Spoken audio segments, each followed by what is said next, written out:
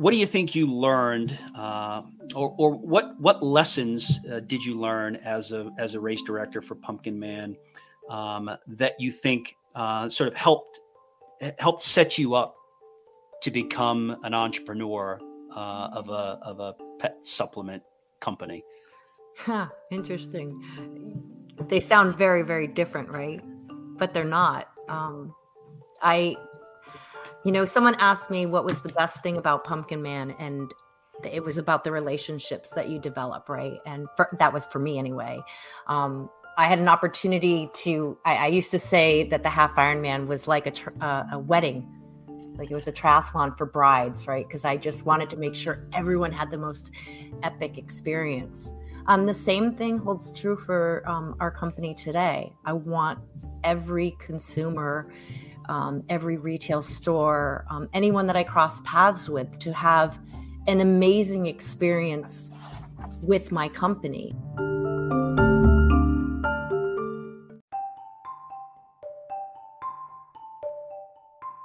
Hello there, podcast listener. If this is your first time here, welcome to the Eat Half, Walk Double podcast, coming to you from the Ascend Endurance Coaching Studios here in beautiful Stratford, New Hampshire, US of A. I'm your host, Chris Dunn. If you follow the show, thank you and welcome back. So this show chronicles my 4 decades in endurance sports as an exercise physiologist, coach, race director, and athlete, told through the stories of the important, influential, and interesting people I've met along the way, while I catch up with friends, colleagues, rivals, clients, and the occasional family member. It's my hope you'll learn a little something about health, fitness, and the secrets to living well along the way. Kat Donatello is my guest this week. Endurance athlete, race director, entrepreneur, dog owner, cancer survivor. I'm telling you, hold on to your hats because this is a great story. What started as a kitchen project to make a homemade remedy for her aging duck-tolling retriever, Brady, and something to take the edge off her new Labrador retriever, Austin, would eventually become an incredibly successful pet supplement company. This is a story you're going to want to hear. Well, here she is, Kat Donatello.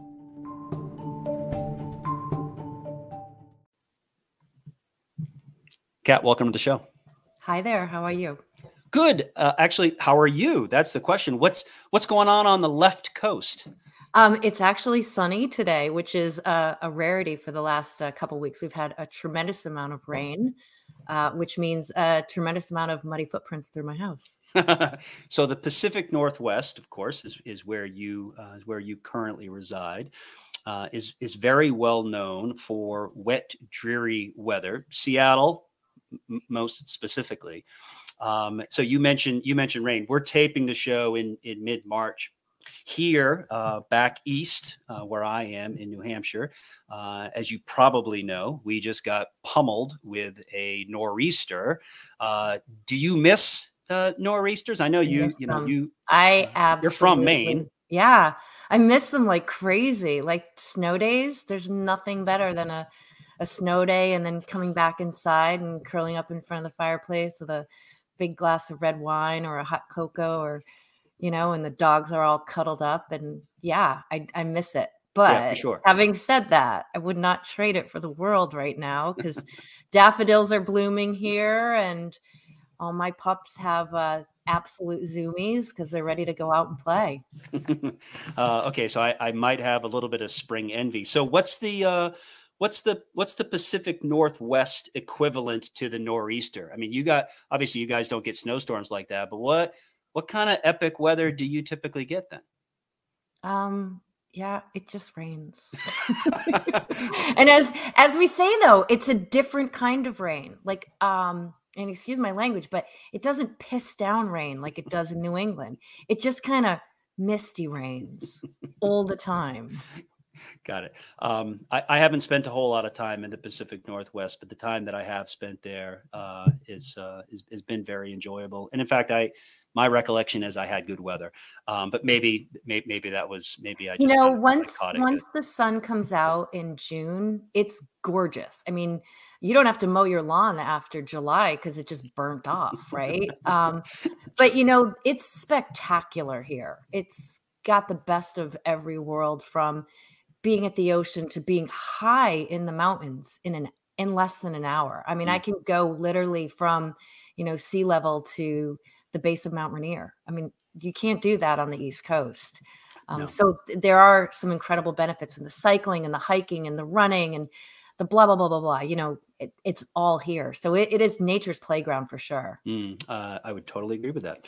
So you and I have somewhat of a special connection. It's thanks to your recommendation that Tuckerman and Boone, also known as Washikig's Secret of Life and Washikig's You've Got a Friend, are now members of our household.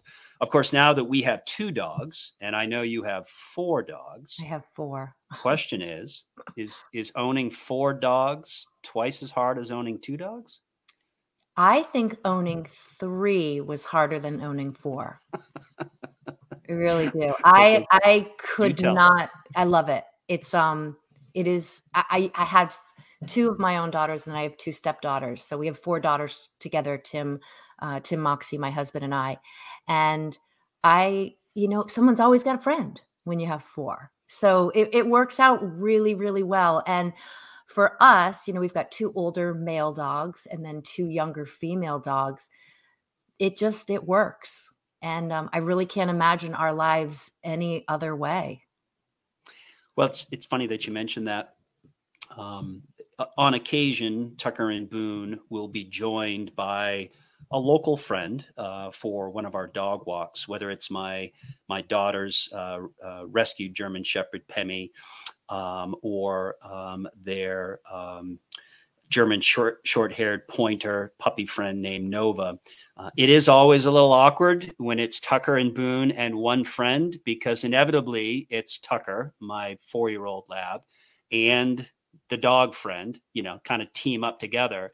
And Boone, my 2-year-old, is constantly trying to get in on the action, trying to get the other dog to notice him, and he can't quite make it happen. So it's a really good point that three really is kind of awkward in the dog world, I guess. Yeah. What's really interesting is Austin. Austin is 8. I can't believe he's going to be 9 in November, because it just doesn't seem that long, because we call him Benjamin Button. He's going backwards in age, and I'm sure we'll talk about that in a little while, why I believe he's going backwards in age.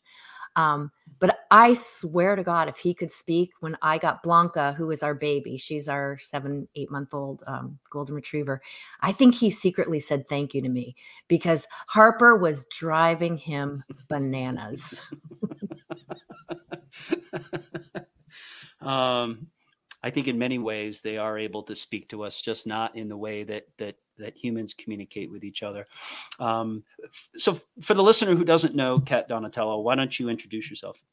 Yeah, so I'm Kat Donatello, born and raised in New England.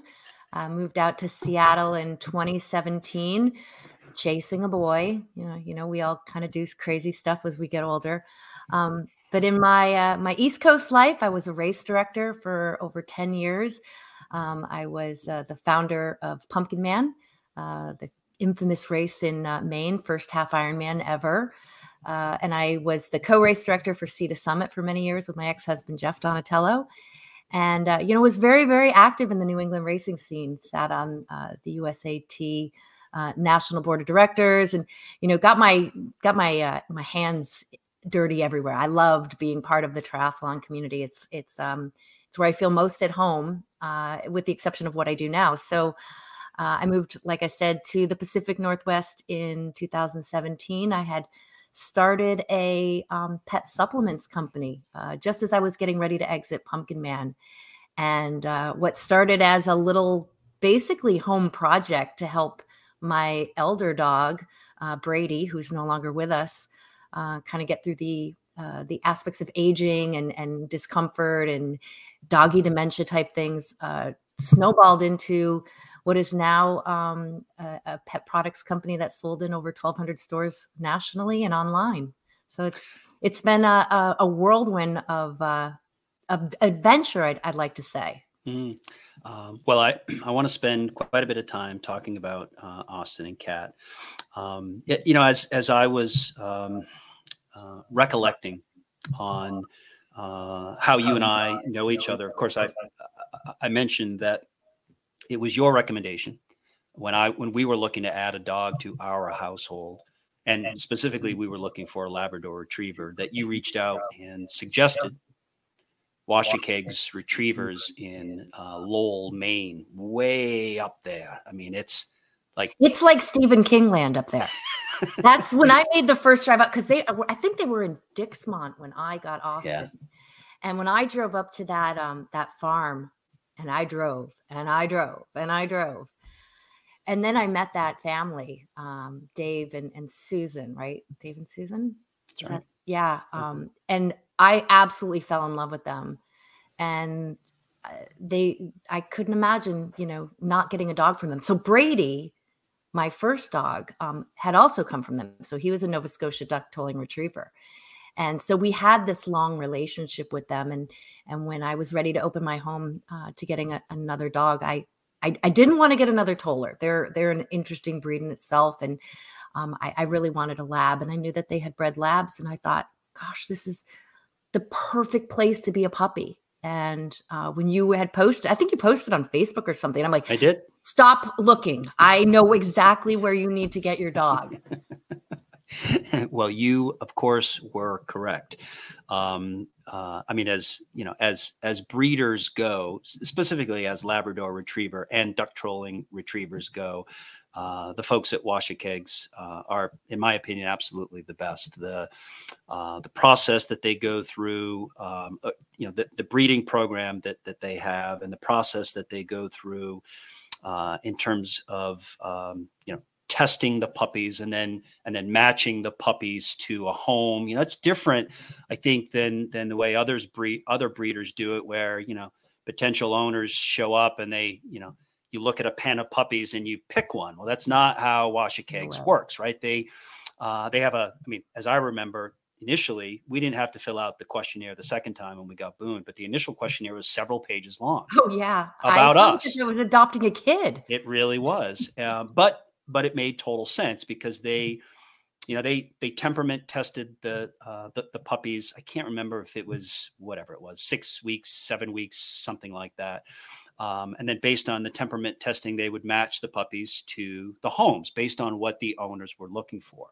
And I'm 100% behind that because, again, we have just been, we were so lucky with Tuckerman, our 4-year-old, and so pleased with him and the kind of dog that he is, that when we were ready to add a second dog to the pack, we reached back out to them. And in fact, Boone, our 2-year-old, is from the same dame and sire as Tuckerman. They're biologically the same, genetically the same. They're just 2 years apart. So yeah. So lucky. And again, I'm so grateful that you suggested them.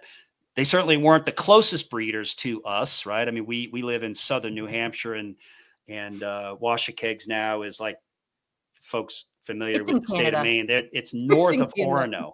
I mean, it's way the heck up there. Like, it's way up there. Of course, Maine is such an incredibly large state that literally you could be driving for a half a day and you're still in Maine.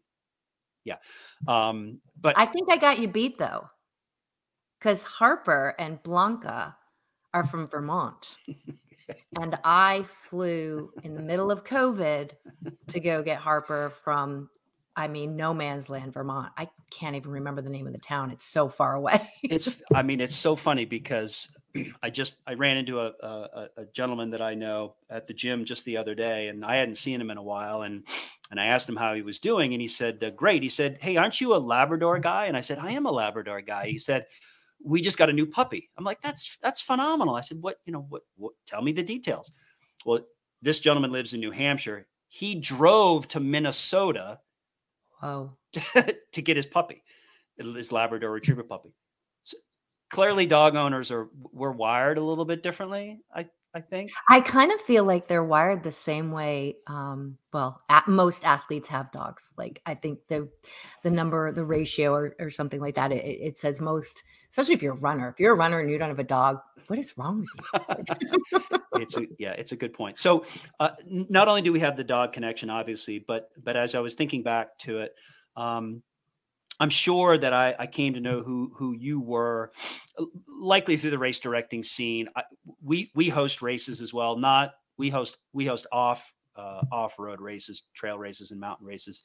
But of course, you can't be in the New England racing scene and not hear about Pumpkin Man Triathlon and or Sea to Summit. They were and still are some fairly iconic events. So I probably came to know who you were before I actually had an opportunity to get to know you. So that's my recollection of how we came to know each other. Do you recollect it different than that? No, I think it's identical. I mean, definitely the racing community. You yourself are, iconic when you talk about that. It's Chris Dunn, right?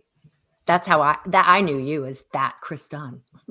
Well, what's funny about that now is that there's actually now another guy in the area, locally in the New Hampshire area, younger guy, younger than me, and much faster than me. He's a road racer, and his name is Christopher Dunn. So I do get from time to time, questions about, are you that Chris Dunn? And of course I have to ask him, well, which one are we talking about? Are we talking about the older guy that puts on races? Or are we talking about the younger guy that runs real fast? And in a very short time, we were able to figure out which Chris Dunn they're talking about. Of course, I appreciate that. You also coached a little bit for a hot minute. Yeah. Yeah, for a little bit. It was really something that was interesting to me to do to kind of bring my experiences. I primarily coach people who are going to try and accomplish the Ironman distance. I've got quite a few under my belt, well over a dozen. I've had great days and I've had horrible days. So I thought, I could bring that experience to other athletes. And I enjoyed doing that. I don't think I understood the magnitude and commitment and responsibility that came with coaching someone. I think there's a lot of coaches out there who don't appreciate all that. But I think for those, and I had two phenomenal coaches in my career, Kurt Parham, who I think everyone knows Kurt Parham, and Jenna Ricky Munn. Those two gentlemen were literally the backbone of my success in triathlon, and I can't thank them enough. And I still have their sayings in the back of my head. And when I think of something, Kurt would have totally given me crap for that. So I think, and they're very, very dedicated coaches. So for me, the timing wasn't right because I was so very involved in Pumpkin Man and raising my two daughters. Given another time and place, maybe it would have been the right thing to do. So I enjoyed it while I did it, but yeah, dabbled. Yeah. Well, and of course not only the time commitment, but the emotional involvement in order to do it well, in terms of coaching, can at times be quite all encompassing. And so, really, if, in my opinion, I mean, if you're not in the correct time in your life with respect to family and your own racing, and of course, any other outside ventures that you're taking on, in a fairly short period of time, coaching, even just coaching a handful of people can get really overwhelming. Yeah. And I think folks can realize very quickly that they're not doing their athletes justice, because they're not able to give their athletes the time and their energy like they know they need to, because you've been coached by some pretty extraordinary people. So you know what it's like to be coached in an extraordinary way. And of course, I think that's what makes it even more challenging when as a coach you're not giving of yourself the way that really that you need to, right? In order to do it effectively. Well, I still run into athletes that mention you with regard to being coached by you, and they always recollect that very fondly, I might say.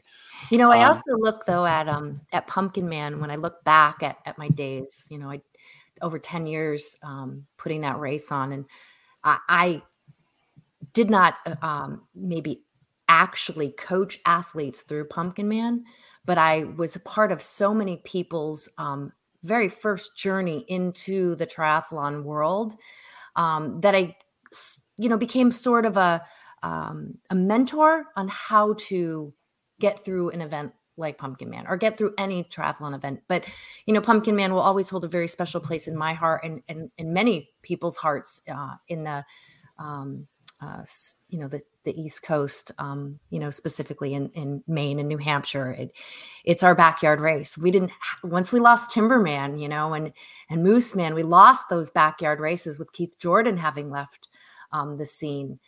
So to have those races, like what Mark Walter's doing in Massachusetts, all, those types of events, having that family feel, and the race director who really honestly cared what was happening, moment to moment. You can't replace that with a big corporate machine. You just can't do it. Well, I'm actually really glad that you brought that up. I wasn't necessarily thinking that I was going to bring that up, but you brought that up. So it is somewhat of a regional controversy, or at least it's a regional topic of conversation. That big corporate behemoth that I won't mention the name, coming in and buying up some of the mom and pop races to put them on for a year and then discontinue them, perhaps in an effort to reduce the amount of competition. I don't know. I'm just throwing it out there that if you're a mega company and you have the resources to buy out mom and pop races, then you can actually improve your leverage and your competitiveness within the region by reducing competition. You and I both know that competition is a good thing. I mean, in all things, of course, but particularly in business, it can be, because it can drive innovation, and it can drive us to be better versions of ourselves. But massive companies really don't necessarily care about that. I think in many instances, they just want less competition because it really gets to their bottom line. So with that premise, then, were you ever approached, either formally or informally, by said mega company to be bought out? Not said mega company, but I was approached by larger companies. And at the time when I started Pumpkin Man in 2005, basically, it was when that brainchild started to happen. And we had our first race in 2007. I said I would do it for 10 years. My daughter, Liddy, who is, now out of college and working, she works for Down East Cider. I'm plugging her now. Awesome. Go buy a cider. She'll be happy. I said I would do it until she was a senior in high school, because Pumpkin Man was donating all of its monies back to the school system, to the athletic programs within the Marshwood School District, and somewhat outside of that school district too, but primarily in the Marshwood School District. And our volunteers came from that, different sports teams and their parents. So, if you were ever lucky enough to do the race, you might have been on the bike course during the half Ironman, and the ski team covered one of the aid stations entirely. We had the field hockey team on the sprint race run course. So, we had different groups that were very, very involved. So we put all our money back into the community. So having said that, when I was getting ready to make that transition, I had 3 very, very interested parties, 2 of which would have been probably financially slam dunks for me. But it was very important for me for Pumpkin Man to not lose its personality, to not lose its hometown feel, to not lose the volunteers. So it was absolutely a no-brainer for me to turn it over to the Martin family. Rachel Martin has done wonderful things with it. The triathlon landscape has dramatically changed in the last, 7 to 8 years, right? So knowing that Rachel was significantly younger than me and had a lot more energy than I could ever bottle, it would just as a good fit. She went to high school there. She grew up in the town. Her kids were still in the town. Her husband was very involved. So it was a no-brainer for me to make that transition. And I'm really, really happy that I did it that way. I wouldn't change a thing. Mm. The race is still incredibly special to the community. Well, I just think that there aren't enough. I say small. I don't mean small in terms of impact. I mean small in terms of organization and corporate entity. There just aren't enough of these local mom and pop events. Because I feel like it's those events that have the most charm and character, and also, philanthropic outreach as well. Yeah. Yeah, for sure. That it's not all about the bottom line. It's not all about the money that's going into the pockets of the people that put the races on. And by the way, race directors need to be compensated for their work. But there can be some harmony there, that you can make a profit and also do good in the community at the same time. I don't think that making profit and doing well locally in terms of charitable giving, I don't think those two things are competitive entities. I think they can mutually coexist. No, absolutely. And they should, because you're going to get the best out of everybody, And it was, I look back on my time there. My husband and I we were taking a walk the other day, and we were talking about the uniqueness of Pumpkin Man and the way the community just completely rallied around the success of it. I mean, for those of you who weren't aware, in 2016, the last year we put the race on, we had a very unique weather system go through on the Half Ironman day. It was something that no one ever expected. And you had asked me yesterday, what are the things that people don't realize or are unaware of, or challenges that the race directors, you can prepare for every single contingency. You hope and pray to God that you don't ever have to deal with any of them. But I had over 400 athletes on a bike course when a weather system came through that was completely unexpected. And to know everyone got back from that bike ride safe and sound, maybe jam-packed in cars, essential water trucks, police cars. I mean, that wasn't something that we planned for, but we had safety plans in place. But even with the most well-intentioned and best laid plans, there was still a lot of chaos. It's such a difficult position for race directors to be in. Of course, weather forecasting is as good now as it's ever been, with technology being what it is. And yet as race directors, we can, the day before, we can look ahead at what is forecasted with respect to the weather, and we can look at the timing, and then we can anticipate how that forecasted weather might impact us. And then, in that moment, the day before the race, we can make a decision to truncate or to postpone or to otherwise alter our event because of a forecasted weather system. But that's always dicey too, because there's always some uncertainty associated with forecasting. It's not a lock solid guarantee.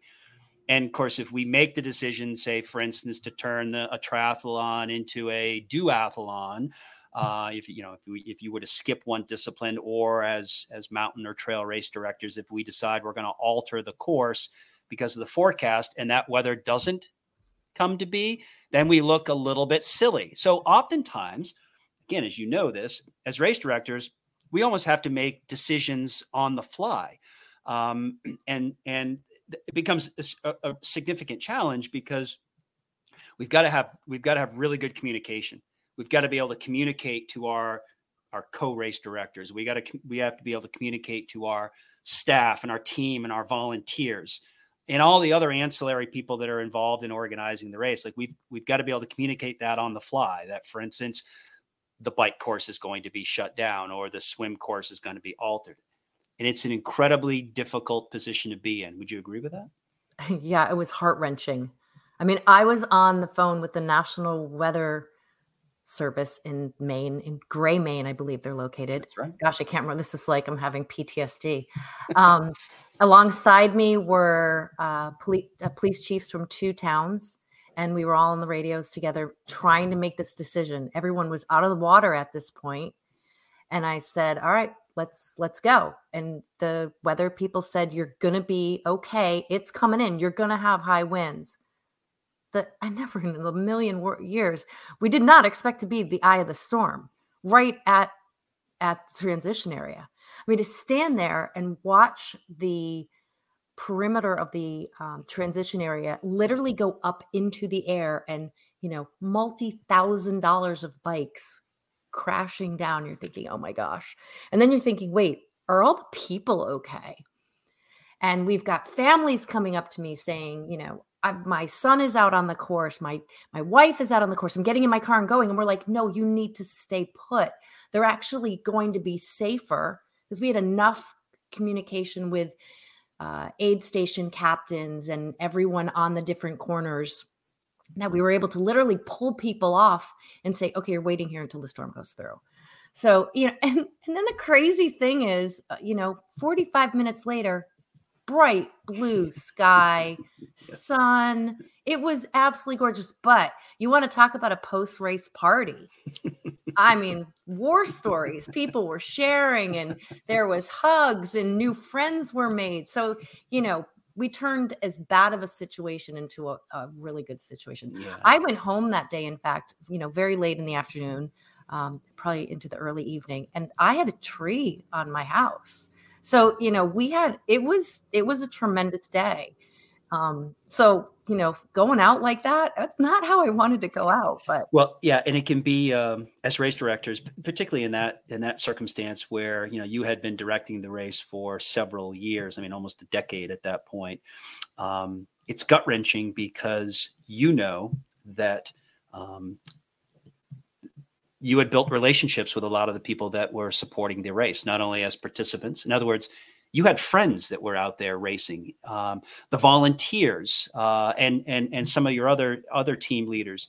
These are family and friends, right? So it's obviously everyone that comes and participates in our events are special to us. But when we are involved in an event, with an event for that length of time, we develop extra special relationships with the people that support our events, again, either as participants or as volunteers. And so really it's extra gut wrenching because these are family and friends. These are people that you care about and that you're close to, that are out there in harm's way. Let me ask you this as a segue into Austin and Kat. What do you think you learned, or what lessons did you learn as a race director for Pumpkin Man that you think sort of helped set you up to become an entrepreneur of a pet supplement company? Interesting. They sound very, very different, right? But they're not. Someone asked me what was the best thing about Pumpkin Man, and it was about the relationships that you develop, right? And that was for me anyway. I had an opportunity I used to say that the half Ironman was like a wedding, like it was a triathlon for brides, right? Because I just wanted to make sure everyone had the most epic experience.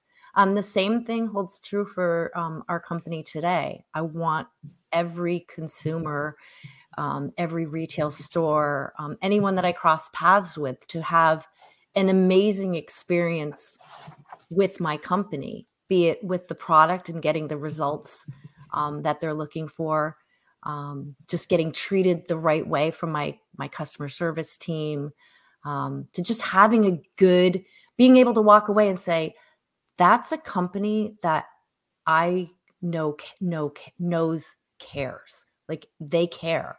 And we really do care. I have this gal that works for me. Her name's Becky. Becky runs customer service, or is one of our customer service people. And she actually raised her hand to do this job, which is the most gut-wrenching job. She handles condolences. And, you forget about, like, I'm in the wellness business, and a lot of people will come to our company having tried every possible thing under the sun to get their dog relief, whether it's from pain or anxiety or end of life care. And some of those customers we've had since the beginning. So for 8 years, and inevitably their dogs will pass. And we've developed relationships with a lot of these people. And I'll walk into the offices someday and Becky will just be a sobbing mess. And she'll say, you've got to read this email.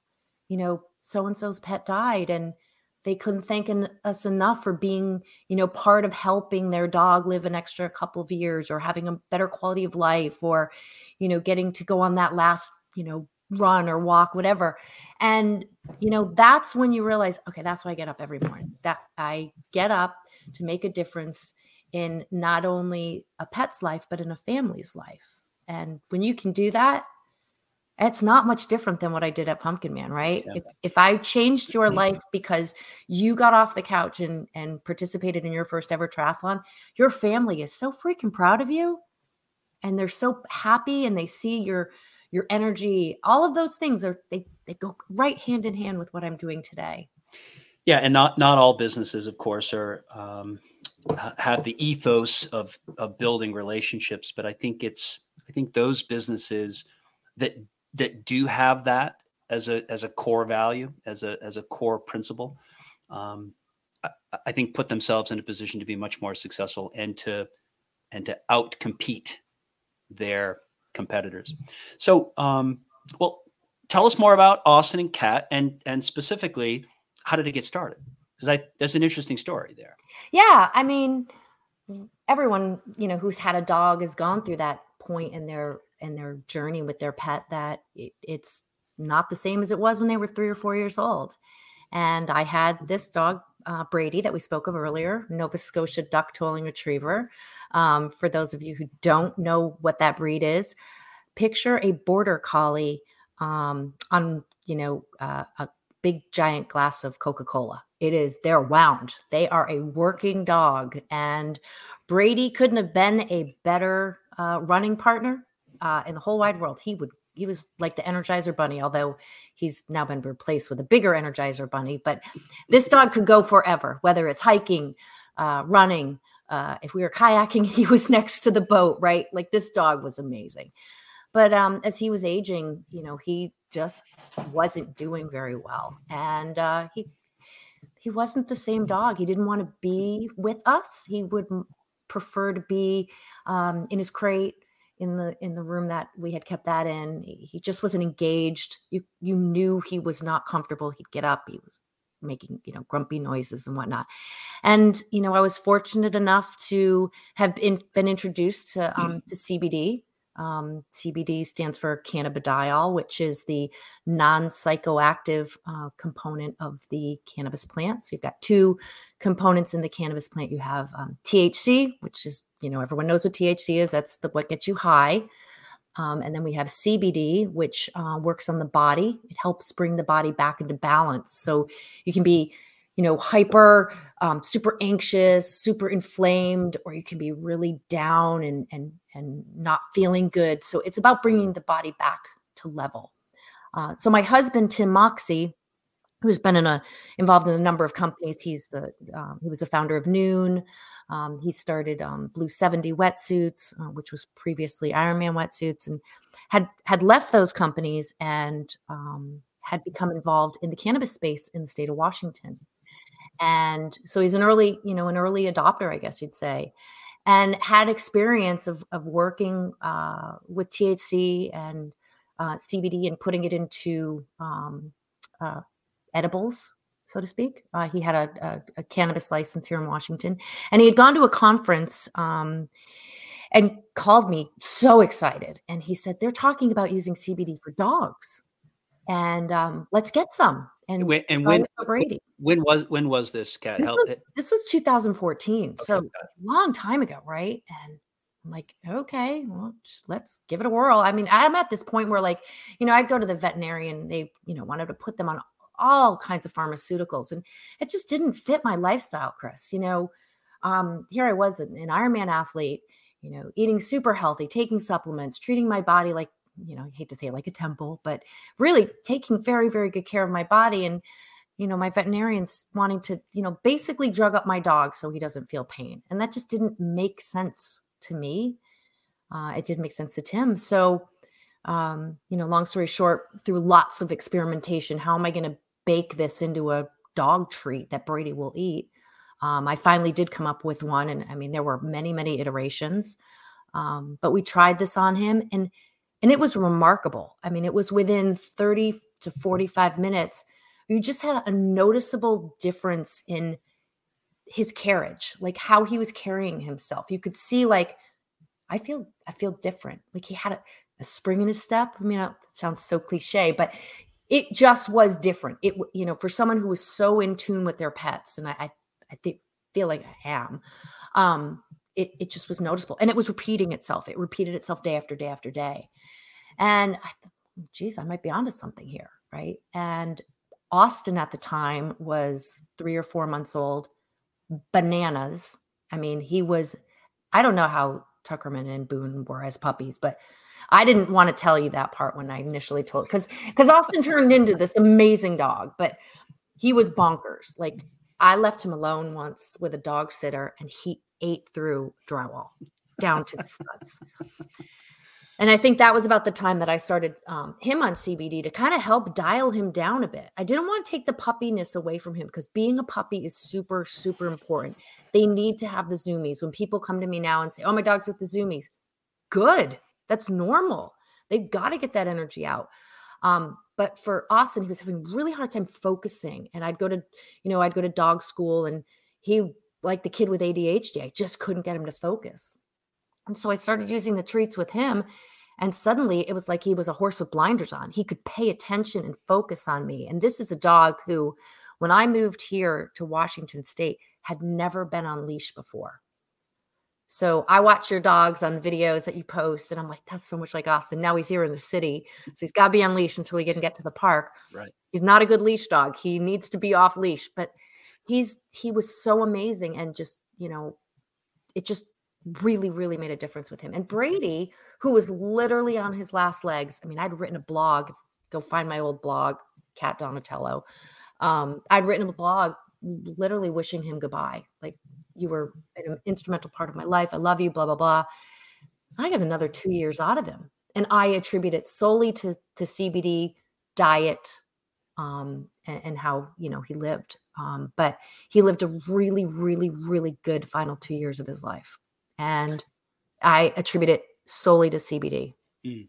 So how do you go from, well, in a sense, your use of CBD with your own dogs was almost your proof of concept, at least your individual proof of concept, but you still had to prove the concept to other dog owners too, right? Because it could have been cause and effect, or it could have been a casual relationship in terms of the impact. Who knows? But what was the next step then? I mean, I was really lucky. So one of my training partners, long before I'd been introduced to CBD, was Dr. Mike Schaefer, who's a veterinarian.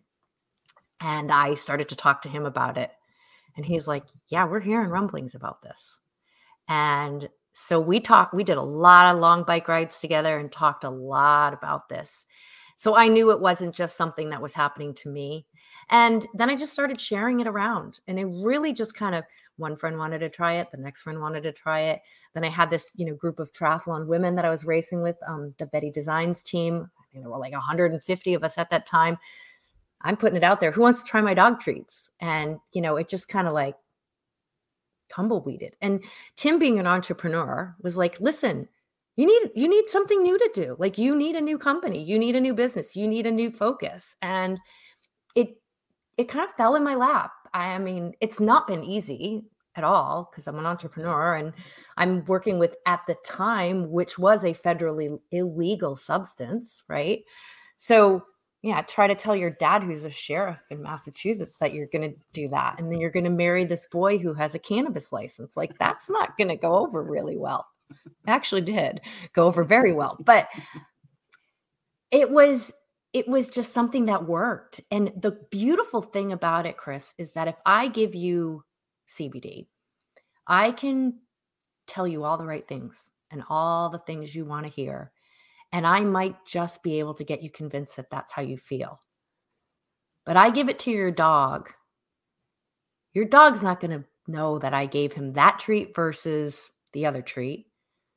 But you are going to notice a massive difference in your dog. Whether your dog's not drooling and pacing during the fireworks, you can go to the veterinarian, you could go get a nail trim. All of these things customers were coming back and telling us. So we knew we were definitely onto something. And so then I just said, okay, I'm going to jump. I'm going to jump. What do I have to lose? So yeah. So what you're referring to, I think, is the placebo effect, right? So absolutely. you can prime me absolutely intellectually to experience an effect, even if what you gave me isn't, there aren't any active components to it. But to your point, your dog doesn't work that way. Your dog is not influenced by the just feels better. Right. So how do you come up with the name Austin and Cat? My dog's name is Austin and I'm Cat. No, there were a lot of different iterations of what we were going to call the company. And I was proud of what I was doing. And I also wasn't ashamed of it. And if I put my name on it, then I needed to believe it. I didn't have anything to hide behind. And I'm, to this day, a lot of people think that Tim's name is Austin. I'm like, no, it's not Austin. Austin is my dog and I'm Cat. So he's awesome. Austin is just you'd say it about your two. He's a 1 in a million dog. Sure. Yeah. For sure. Did you bootstrap the startup did you solicit investors? I have not. One investor. I still own the company 100%. With the exception of about 8% that my staff owns. So we're partially employee owned, but no outside money. Yeah, that's really that's. Call me if you have some money. Yeah, it's quite impressive, actually. Of course, my wife Karen and I, we are avid viewers of Shark Tank, and so it's always interesting to hear stories of these startup companies, right? That come to venture capitalists to take their company to the next level, and how many times do these entrepreneurs go knocking on the doors of venture capitalists, and these entrepreneurs don't even own the majority of their company anymore, right? So to be able to bootstrap it and to be able to say that you are the majority owner, and not only that, to be able to offer ownership to your employees is a pretty cool thing. Yeah. Actually, it's really, really quite impressive. So you initially sold your products directly to consumers through your website. Yep. Right. Yeah. Why did you also decide to take it to retail? Because I am fiercely competitive. My athletic genes came shining through. I was in a store here in Seattle called All the Best Pet Care. And there was another product on shelf that didn't have the branding we had, didn't have the message we had, didn't have the product we had. And I wanted to be on shelf. And so I knocked on that door a lot of times and got a lot of no's, and had a conversation. Interestingly, gosh, it's funny to think about this. So this was 2017, had a conversation with a gentleman by the name of Tim McGee, who I just hired. But Tim was a friend of my husband, Tim Moxie. So Moxie and McGee, they worked together at Noon. And he helped startups. That was one of his things that he did. And he gave me some great advice. So I got a face-to-face appointment with the owner, Josh Moss, and sat down and, big, giant boardroom table. Because this is like a 16, 17 store chain. It's very well known in the Pacific Northwest. I'm at this big board table and he starts asking me questions. And I'm like, I don't even know the answers to these margins. And I don't know what any of this means. But then he flat out was like, no, we're not interested. And I was like, ugh, right. I was so depressed. I was so bummed. But, I had giving it my all and well done, Kat. Got in the car and sat in the car for a minute, and I called McGee and I, told him, and he's like, all right, you'll get another appointment. Don't worry. And by the time I'd gotten home, I had a voicemail, and it was from Josh Moss. And he said, can you come back tomorrow? All right. So I went back the next day, and they placed a purchase order, and it was huge. And it was the biggest order that I was ever going to have. It was more than I was selling in a month online. And I'm thinking, how in the world am I going to do this? But we did it. And they're still one of my best customers today. What? So I have a couple of questions about that. First of all, what was it like to see your product on the store shelves there in that store? It's still surreal. It's really cool. And it's funny because I'll get text messages from friends all over the country. Obviously, racing as much as I did over the years, I've got friends everywhere, and I'll get a text message. I'm like, who's this? And it'll be a picture of my product on a shelf in some pet store, in Milwaukee or Vermont or something. And it's still so cool. And when I go into stores, I'll always introduce myself, and I'll say, hey, I'm Kat from Austin and Kat. And they're like, wait, you're a real person? Like, that's a real person? I have a funny story, though, about Austin and Kat. This is last summer. Oh, my gosh. I will never forget this. Tim, my husband, Tim, was not a dog person before he met me. So suddenly he's got 4. That's a lot of dog. Yes. And, he can't. If I was told him I was bringing home a 5th tomorrow, he'd probably just shake his head and say, whatever you're doing, Kat. Okay. So we're pulling into the parking lot to All the Best on Stoneway, which is a fairly busy street in Seattle. And we're pulling in, and the car windows are down. And we had just come from the dog park, and it was a Sunday. And Austin jumped out the car window. Oh, no. And ran straight to the door at All the Best. Nose right up against the door. I open it and I'm like, we're here. Sorry. Well, I would imagine, if you're going to do an in-store appearance, right, and Austin is not with you, that they're actually kind of getting half the deal, aren't they? Oh yeah, no, totally. When we had local trade shows, like before COVID hit, and we were having more trade shows, we were doing more in-store events, he always would come with me. And a lot of times I'd be at a trade show and he's gone. Like, someone would just take him around the trade show floor. He's just, he's a lab. He's like, where are we going now? So my other question was about scale. Yeah. And scalability, right? So when you receive that first large PO, yeah, did you think for a moment that that was going to be difficult to fulfill with the operation that you had? In other words, did you have to scale at that point, and then have you scaled operations since then? Yeah. Oh yeah, we've scaled many times. My very first bakery was, hold on to your hats, was at Spring Hill, where we held Pumpkin Man. So I had a bakery in northern Maine that a gal was helping me work at, and it didn't work.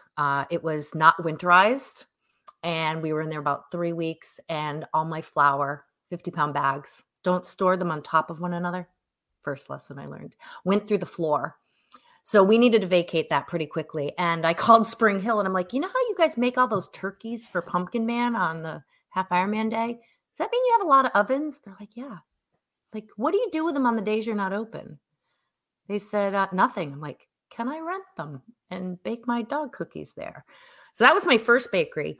But then, yeah, we've had a number of bakeries here. During COVID, we moved to a co-manufacturer. And that was probably the biggest business mistake I've made ever. Yeah, so that's a common thing, of course, particularly for food-based products, right? Like this, you're faced with this dilemma, right? That you need to scale and that you want to scale because there's demand out there. But as soon as you have a co-manufacturer, you lose something in terms of the ability to control quality. Yeah. Right. Because I would assume that in the beginning, like you were literally mixing the dough and you were making the formulations. Like you I literally sourced had your and hands, yeah, you had every your hands ingredient. in every part of the process. You go to a co-manufacturer and or a co-packer and you lose a little bit of that. Is that what happened to you? Yeah, for the primary ingredients, we were able to send them all of the proprietary stuff in, so we would make that in our facility because our facility was of size that we could do that. The quality of product that came out of them, and they blame COVID, they blame this, they blame that. Doesn't matter. It wasn't it wasn't up to my standards. We pulled it off shelf. It was bad. Um, we that was hard because it was in the middle of a pandemic, right? And to like suddenly think, holy shit, I've got to open a new factory. Like, I have to open a factory in the middle of a pandemic. Okay, we're going to do this. And that was we had enough product from them. So we didn't have to pull it all. It wasn't all horrible. And we were still making all of our oils and our powders. So we were making those in house. It was the chews, and the chews are our number one sellers. Treats, cookies, whatever you want to call them. But legally, we have to call them chews. Those were being made by the co-manufacturer. So we had enough product to probably hold us 6 months. So I knew I had a little bit of a window to get a facility going, but gosh, that was a challenge. We moved into our new location. I leased it in October of 21, moved in November of 21. We're manufacturing by March of 22. So just question in the weeds here. Yeah. If it's a product for human consumption, Mm-hmm. and the co-manufacturer produces it and you taste your product and you're like, this is not my oatmeal cookie. Like this is an oatmeal cookie, but it's not my oatmeal cookie. Well, dog treats, of course, or dog chews or dog products or supplements are different because I'm assuming you're not tasting it to see. No, So how, I taste every single thing. They're all human grade. so and how you did, can eat everything. but is that how you knew that the product was not authentic? There were a couple things. Taste, yes, but it was the downstream. So it was the way they packaged. It was how we're meticulous. Like I am, white glove. I want everything white glove. I'd open up a bag, and because these are dosage forms, so it's called a dosage form product. How can you dose when it's all broken? I mean, there's something about getting an Oreo cookie, right? If you got a smashed Oreo cookie, that's not an Oreo cookie. Same kind of thing. This is a product that is 10 milligrams of CBD in that cookie. They all weigh the same. They all weighed the same, but they were all smashed. It was just not, Got it. I can't sell that. I can't ask somebody to pay $34 and getting smashed up cookies and they're puzzle piecing them together to give their dog the right amount. So that was really the straw that broke the camel's back. Yeah, got it. How long did it take you to recover from that financially? I mean, We're still recovering from that. Yeah. Okay. All right. So that's a really significant thing. Well, let's talk more about the products, specifically about. We'll talk about the entire product line, but I want to focus on CBD first because it seems to me when I visit your website, and I've spent a lot of time on your website the last couple of days. It's phenomenal. It's getting redone right now. Well, it's a very, very cool website, austinandcat.com. There's a lot of phenomenal information, not just about your products. Obviously you can shop for your products, but there's a lot of additional really interesting information on that website. But it seems to me when I visit the website that CBD is very forward in terms of the presentation of the product. Now, not all of your products contain CBD, and you're going to talk about your entire product line. But that's the genesis of the business. That's how the business was started, right? With using CBD as a way to improve wellness and function in your dogs. So you mentioned what CBD was, but there is something known as the endocannabinoid system. That system, humans have that system, and dogs, presumably, all mammals. all mammals have. Yeah. So what is the endocannabinoid system, and why is it important to our pets? Yeah, well, so I'll just refer to it as the ECS, the endocannabinoid system. Everyone has one, and it hasn't been researched all that long. Okay, so it's not something we've known about for a really long time, but the endocannabinoid system really regulates all of the body functions that help with sleep and appetite and digestion, anxiety, brain health, and it's all about keeping it in balance or homeostasis. And when those things are off, I look at that. I've used this term for a long time as inflammation, but I can say inflammation can come in a variety of different ways. It can come in the form of pain. That's how we know inflammation, right? But an inflammatory response could be something, that's very heightened, right? So a dog on alert is having an inflammatory response to something, right? Be it thunderstorms, fireworks, atmospheric changes, the mailman, the backing up of the UPS truck, trips to the veterinarian. But then there's also, hip and joint issues, skin issues, digestion issues. As dogs age, they deal with things like dementia and cognitive issues. So if we're not in balance there, then we're going to have a response. And the body has two receptors in the endocannabinoid system. One is the CB1 and one is CB2. THC finds one of them and locks in just like a key. And CBD works on the other one. And our bodies naturally produce cannabinoids. But when you're in this state of inflammation, you need to supplement in some way to help bring that body back into balance. And so for you or I, if you're having a really anxious moment, well, Chris, maybe it's time to go meditate or go for a run, or maybe you need more sleep. Well, I can't do that with my dog, right? So we have to help them in different ways. And one of the ways we can help them is by supplementing with CBD. And the goal is not to knock your dog out, but it's just to calm your dog down or relieve their pain or help them along their way, along their journey. And, I look at Austin and I say he's the most CBD'd dog out there, right? He's been using CBD on a daily basis since he was 3 months old. And every year when we go to our checkup, our veterinarians, I've seen a variety of them over the years, cannot believe he's as old as he is. He is the spitting image of health. There's nothing wrong with, I shouldn't say that, knock on wood, because he's out with our dog walker right now. But this dog is just so incredibly healthy. And to know what he goes through on a daily basis, being his activity levels and just what we're doing as a busy household, like your dogs, right? And your dogs, Chris, I'm going to send you product because they could totally benefit from being on this. And I'm a firm believer that being proactive is far better than being reactive.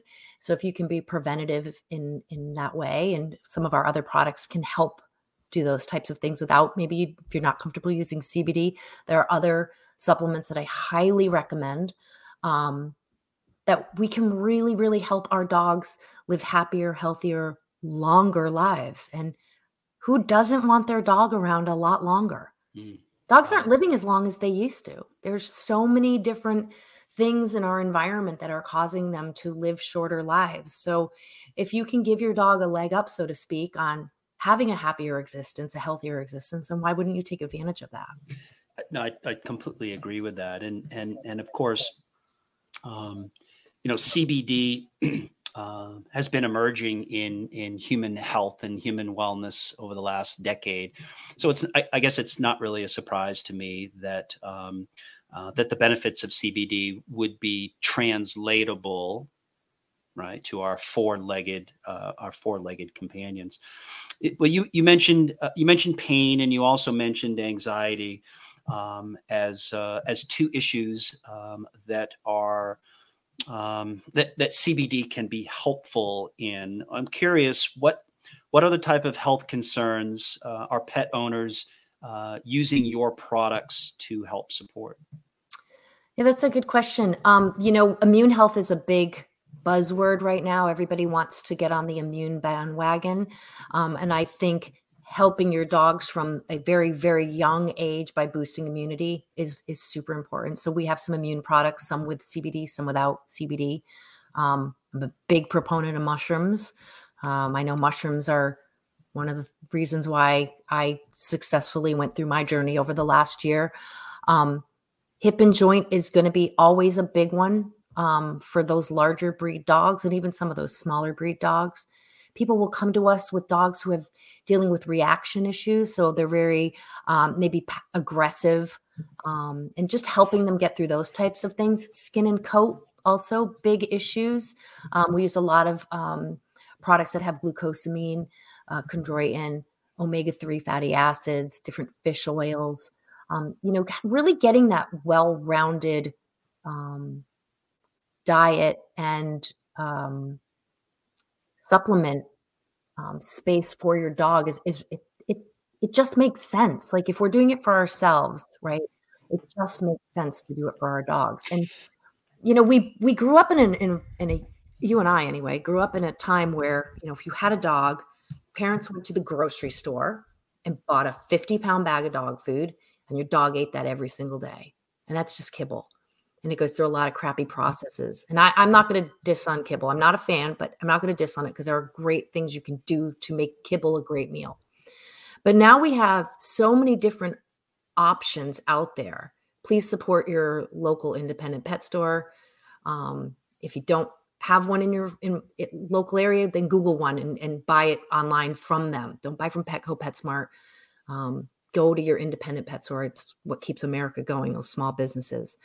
But they are wealths of knowledge. Like they can help you not have to spend a fortune on your pet's diet, but make significantly huge changes that are very, very small in cost. One of the things I talked to somebody the other day, they're like, well, I can't afford to do raw food, or I can't afford these expensive brands. I said, when you cut broccoli up, what do you do with the ends of the broccoli? Your dog does not care. It's not pretty. What do you do with the, green beans that you're not going to eat, or the tops of your strawberries, or the bruised blueberries, or buy a can of sardines a couple times a week, throw a couple eggs in the meal. There are so many things. A can of pumpkin can last your dog a whole week. Scoop a big blob of that on the food. There's so much that your dog will eat that will make significant changes. Small little changes every day can make a significant change long-term in your dog's life. For sure. Of course, here in the Dunn household, when inevitably my 4-year-old Tuckerman, who has a very sensitive belly, he seems to throw up or have number 2 issues more than any dog on the planet. But either way, when he's having GI issues, he does get a scoop of pumpkin on his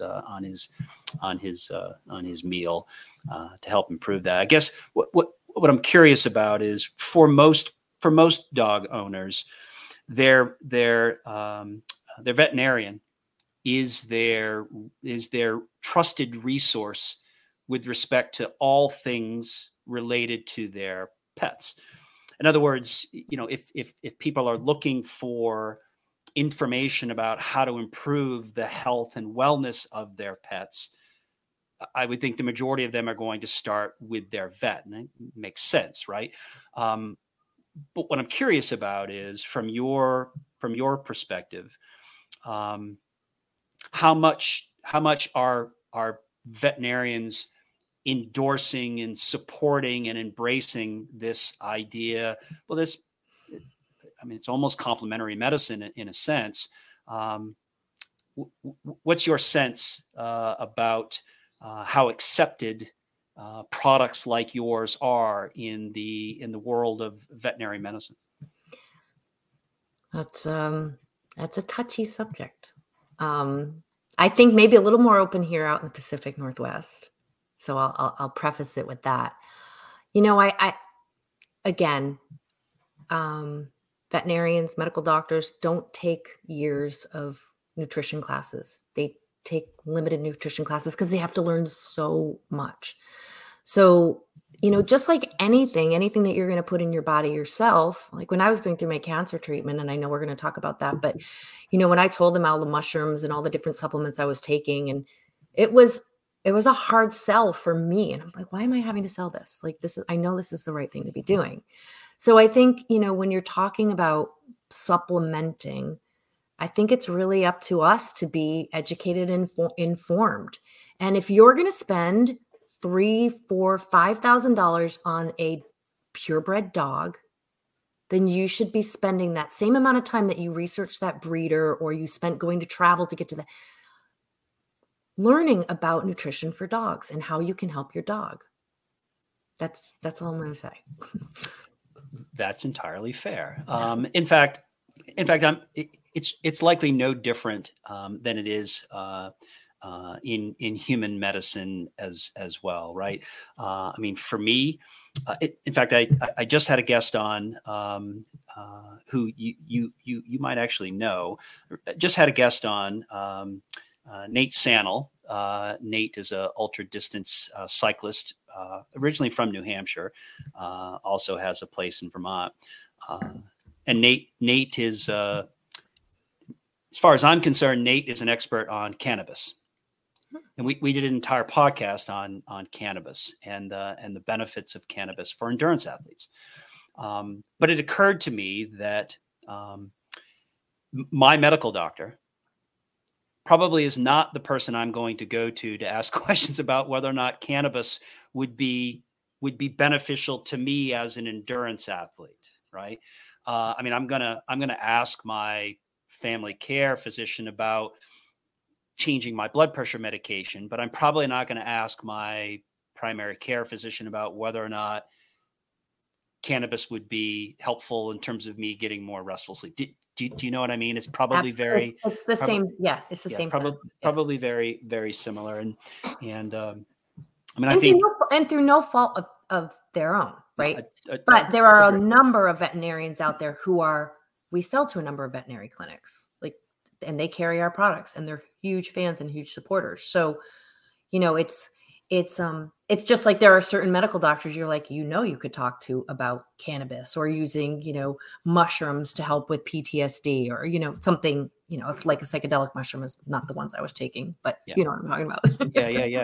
Yeah. And I suspect really that, that this ends up being a trickle up sort of phenomenon with respect to educating the medical community. That is to say that your customers who have very positive experiences with your products mention that to their vets when they go to see their vet. In other words, your customers have done their due diligence in their research about nutrition for their dogs, have found your company and your products, have started using them very successfully. And then again, not only share that experience with you, of course, you want to hear that, but they also share it with their vet. Right? So then potentially the next patient and family member that comes through that office door of that vet perhaps may be more open to exploring some other complementary, non-traditional ways to get to improve the health and wellness of their pets. You and I are singing that same song there. So your products are generally categorized in three categories, as I'm understanding it. Again, looking at your website, there's everyday wellness, botanical blends, and supplement powders. Yep. Will you speak a little bit about each of those categories? Yeah. So our everyday wellness is a great introduction to using CBD. It's a basic, it's the same recipe that I started with back in 2016. So really simple ingredients: apple, peanut butter, oat flour, different concentrations of CBD in chew format. And then we have oil formats. Some are in hemp seed oil and wild Alaskan salmon oil that we source right here in Washington State. And then we have some higher strength ones, which are hemp seed oil for skin and coat. Then we have our Need state. So hip and joints, senior, immunity. We call it no more wiggles, but it's our calm and quiet. So those will have additional botanicals and adaptogens that if there wasn't CBD in the products, whether it's the chew or the oil, those products would be amazing on their own. So the CBD just kind of amplifies the effect. So really, really amazing. And I'll be honest, I am a fan of oils versus chews. So chews take a longer time to get into the body.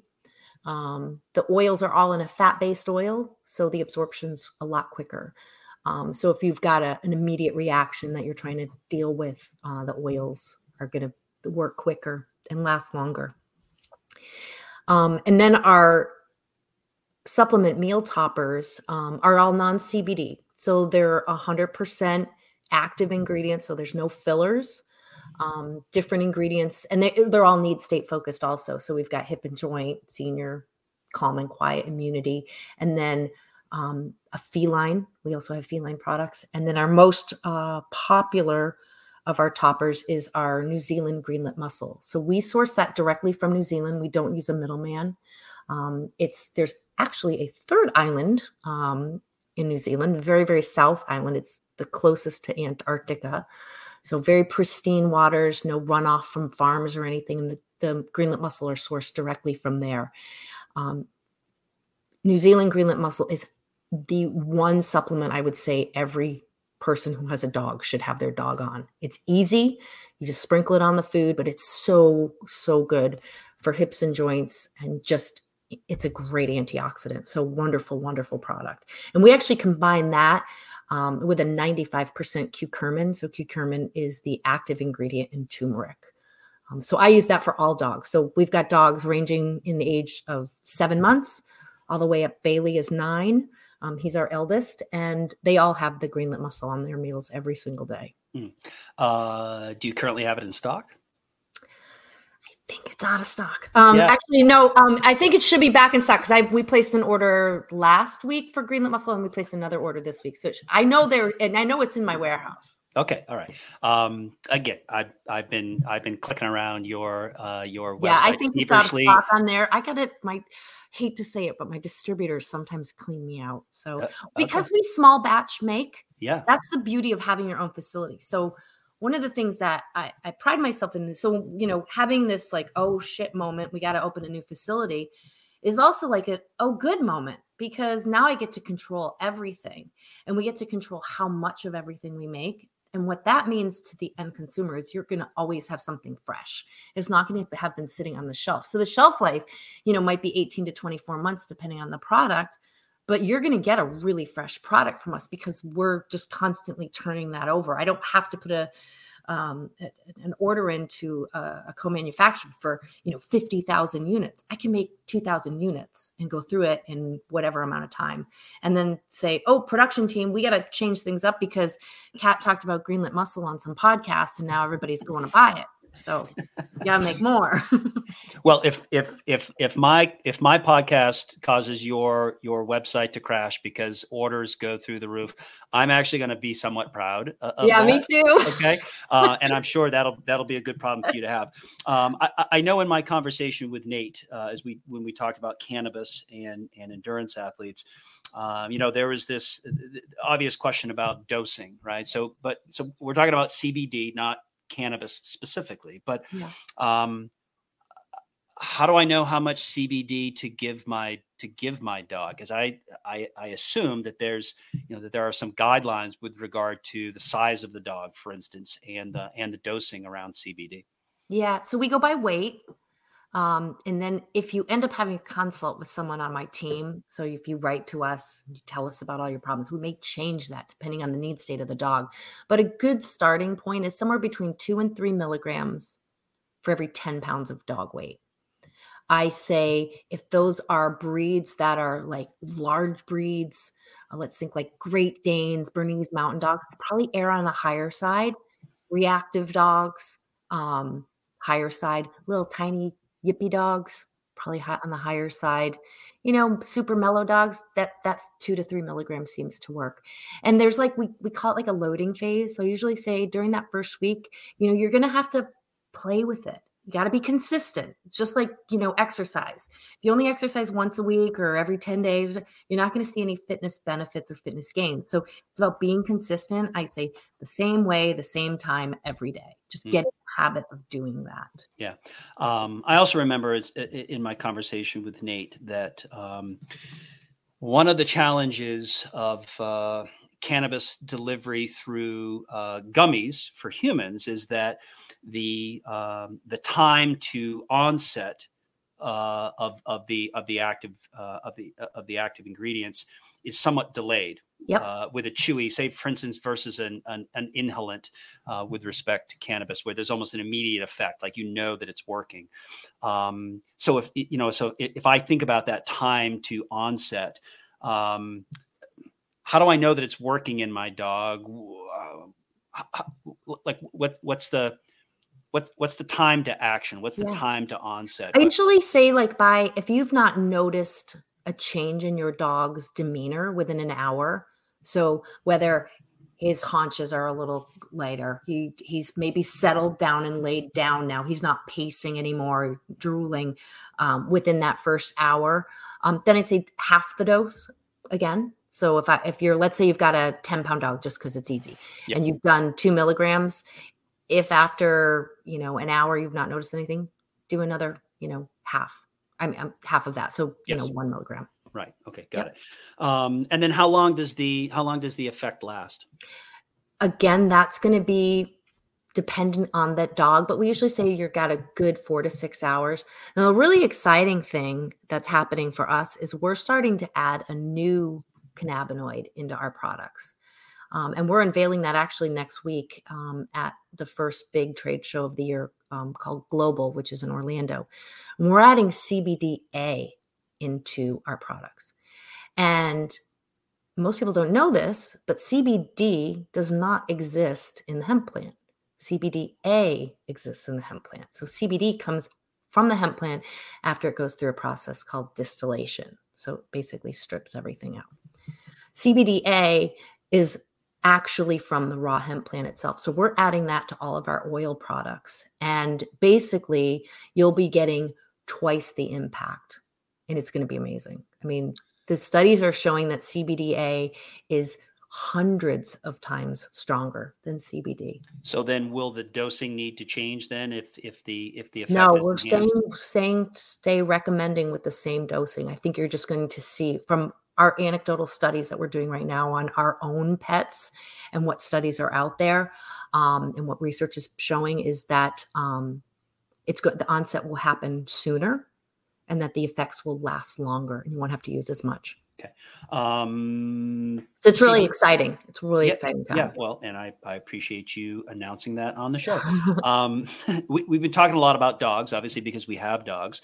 But I know a handful of cat owners. Do your products work on cats, or do you have a product line for cats? Yes, we do, called the Perfect Feline Formula. So many people have cats, and so many people in our offices have multi-cat families. I was fortunate enough, all of our products are named after some of the dogs in our family, with the exception of Baco, which is my best friend Elizabeth Martin, who lives in York, well-known long distance athlete. Yes, so we have a cat product called the Perfect Feline Formula. We have a CBD oil, which has astaxanthin in it, which is the most powerful antioxidant out there. It is unbelievable. It's bright red. Astaxanthin, I take it myself. All athletes should take astaxanthin. It is the ingredient it comes from algae, and it's what makes flamingos pink, shrimp pink, salmon pink, powerful. And it works really great for cats. Lots and lots of cats have a lot of inflammation and joint issues as they age. And it also has a number of other ingredients to help with UTI support. It has cranberry. It has anchovy oil for skin and coat. And then obviously it has CBD. And then we have a cat topper, which doesn't have any CBD in it, that you can just add to your cat's meal for additional supplemental benefits. Okay. One of the ingredients in that is yucca. And yucca helps with litter box odor, which is something a lot of people would love help with. I would imagine. I'm not a cat owner, but I would imagine that would be the case. Crazy question, but dogs and cats are not the only critters that we have living in our homes, domesticated critters. Outside of dogs and cats, ferrets or hamsters or gerbils or guinea pigs. I haven't worked with any of those. However, we have worked with horses. We have an extra strength oil that has a coconut or MCT base from coconut oil with hemp seed oil in it, as well as CBD. And it's surprising because horses don't need as much. So dogs are about my middle ground. They're that 2 to 3. Cats need more. It lasts a shorter amount of time in cats. No surprise. And then horses don't need as much. So I think it's like 1,000-pound horse, and I have a calculator for it, only needs like 40 to 60 milligrams, which really isn't that much. So like a 1,200 milligram bottle would last them like 20 to 30 days if you were dosing every day. So, and I used to have horses. My kids had horses when they were growing up. And let me tell you, if I had some CBD getting horses on and off a trailer when I had, 5 and 7-year-old kid pulling on me to get at the horse show, gosh, it would have been a lifesaver. I can only imagine. Last question as it relates to CBD. What's the entourage effect, and why is it important? Good question. The entourage effect talks about the whole plant and how it interacts in the whole body. So there'll be different terminology that you'll hear. And if people are looking at CBD to use for themselves or for their pets, ask questions. Don't be afraid to ask companies. I would love for you to buy my products, but for some reason you want to, buy something at your local pet store, make sure you're asking questions about the input ingredients because they're really important. So there's 3 different formats of CBD that you could get. You get isolate, which takes out every single thing. It isolates just that CBD molecule. So you have no other cannabinoids. And there's well over 100 cannabinoids that come out of the hemp plant. Then there's full spectrum.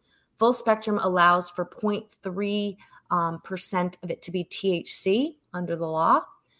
That number just was an arbitrary number. There's no rhyme or reason for it. And then there's broad spectrum, which extracts the THC molecule out of the product. I use broad spectrum. And the reason we use broad spectrum, when I started, I used full spectrum with THC in it.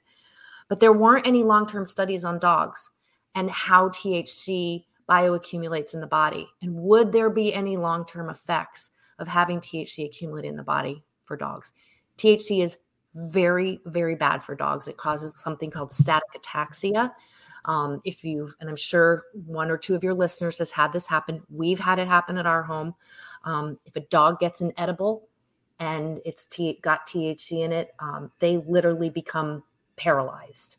And it's a frightening thing to see it happen. It has happened to Austin once. And then he went the next day to grab the brownie again, a little stinker. And we did use, we made him vomit because I wasn't going through that again. So, if your dog does get into cannabis, into an edible, and you end up going to the veterinarian, be honest with your veterinarian. They're not going to judge you, but this is not something you want to have happen to your dog. So if you can make your dog vomit and get that edible up as quickly as possible, I'm all for that. Well, and with cannabis being legal now in the majority of U.S. states, and likely at some point very soon it'll be legal in all 50 U.S. states, more and more dog owners or pet owners have these products, these human cannabis-based products in their home. So that's good to know. And of course, we know as owners of Labrador Retrievers, they will eat anything. Someone once asked me how I came up with the flavor for my original chews. And I didn't remember why, but I was like, I could have had them be goose poop and Austin would have eaten them. Unfortunately, I know that all too well. Yeah, right.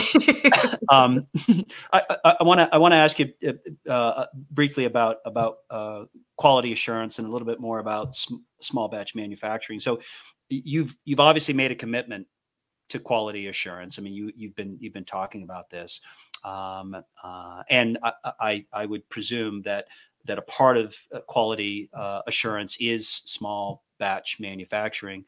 Why is that so important to you as a business owner? Well, I mean, sourcing the ingredients is vitally important. We have over 82 different ingredients in our products, and that doesn't include the things like the basics, like the oat flour. I mean, this is very specified ingredients. So knowing the traceability of them, kind of the seed to input is super important. And we get certificates of analysis on all of the ingredients that we bring into our facility. And then we third-party test everything ourselves through an independent third-party lab here. Actually, our lab is in Oregon. And then, everything's tested. I mean, that's so important to know the input ingredients that are going into those products. And it's going into my dog. Like, if I wouldn't give it to my dog, then it's not going on shelf. So that's very important.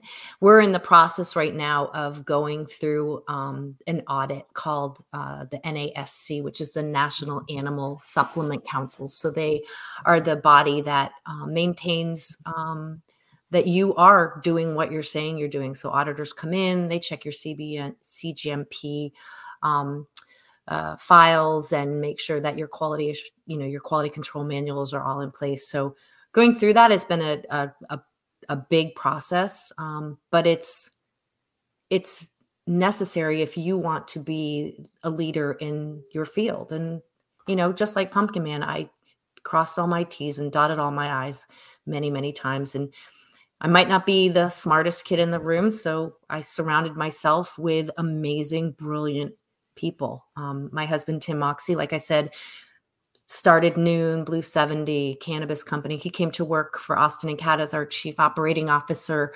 at the end of 2019. One of our employees was a research scientist for the Mayo Clinic. So we have just really excellent people that work for us and work for our team. And I'm very, very proud to have them all with me. It's safe to say that that trust is an important component of your business, meaning the folks who buy your product trust you that the product that they're buying is of high quality, because they're giving these products to their family members. Essentially, they're not just their pets. I mean, we use the term pets, but truly they are family members, and so there must be a tremendous responsibility that you feel as an owner of this type of business, that the products that you are selling are as high a quality as you can possibly source. Yeah, you can't cut corners. Like it doesn't work. So, as a dog owner yourself, you've obviously had the unique and wonderful experience of witnessing each stage of life that our pets go through. And so I'd love for you to share your unique perspective on that. But before you do that, will you introduce your four-legged furry pack again? You've been referring, I guess you've mentioned, I think, all of them, but introduce all of them again if you would, so we know who we're talking about. Yep. So we've got Bailey. He's a 9-year-old Springer Spaniel. He thinks he's a cat. So we'll just leave it at that. Love Bailey. Bailey's a couch potato / greyhound. So, and the ultimate squirrel chaser. He is my stepdaughter's dog, and he's lovely. Then we have, of course, Austin. Austin will be 9 in November. He's my soulmate. Don't make me cry. He's just the most wonderful dog. And like I said, we call him Benjamin Button because he is going backwards in age. If you were to come to my house, you'd be like, Cat, what the hell is going on? Because he's bananas. He's been gone since 10:30. So it's 1:30 right now. And he goes out with my dog walker, Nathan. They go on, he goes to day camp. He goes in the car and they go to various beaches around Seattle. So he goes every Tuesday and Thursday because I just can't run him enough. So he will come home and want to play ball. So we will. And he's a black lab. He is a black lab. Okay. Crazy. He's turning into a gray man. So yes. he's sprouting a lot of gray hair. Then we have Miss Harper, Lady Harper. She's an English cream. She will be 3 in May. I never thought I would get a female dog. She is an absolute love. She is a true pandemic puppy. She is under the, she's back behind me. So yes. Which one's behind me? That's Harper. Harper is always within 2 feet of me. An absolute love. And then we have little Miss Blanca. And Blanca got her name for a variety of reasons, but she is 7 months old. I climbed Mont Blanc. I did the Tour de Mont Blanc over the summer as a celebration. So that was part of it. But my maiden name is Bianconi. So Bianco is also white. And my dad passed last year. So, she's got a couple namesakes, but she's a Spitfire. Our breeders that we use, Moonbeam in Vermont, they also do the same thing. They really, really study these pups. And Blanca was the first one to go up the kitty slide. And she is all that. So she rules the roost in this house. She's in charge. So those 2 female golden, and they're related. Yes, they're related. Yep. Got it. They're from the same dame and sire, or no, they share mom, or they share Harper, dad? If I recall, Harper is Blanca's aunt. Got it. Okay. All right. All right. Wonderful. And they're inseparable. Like, it's like Mutual of Omaha, like here. I can't believe I just aged myself so much by saying that. Half your audience is like, what is that? Well, I got what it is, right, Chris? I do for sure. Well, let's do this. Let's go through some of these. Well, let's go through the different stages, and I want to get your take on the potential utility of your products. Right, as our dogs go through these different life stages, and get a little bit of your experience, your own personal experience with these products in your own dog. So you on your website, you talk about the developing years, the proactive years, and the cherished years. The developing years, what I got from your website. 2 stages there, the puppy stage, right, up to 6 months, and then adolescence, 6 months to 2 years. He's here. There's Austin now. He just arrived. And his tail is wagging feverishly. Soaking wet too. And go get a drink. And his sisters got up to greet him. Yes, with a corgi, because my husband's British, so she's got a corgi.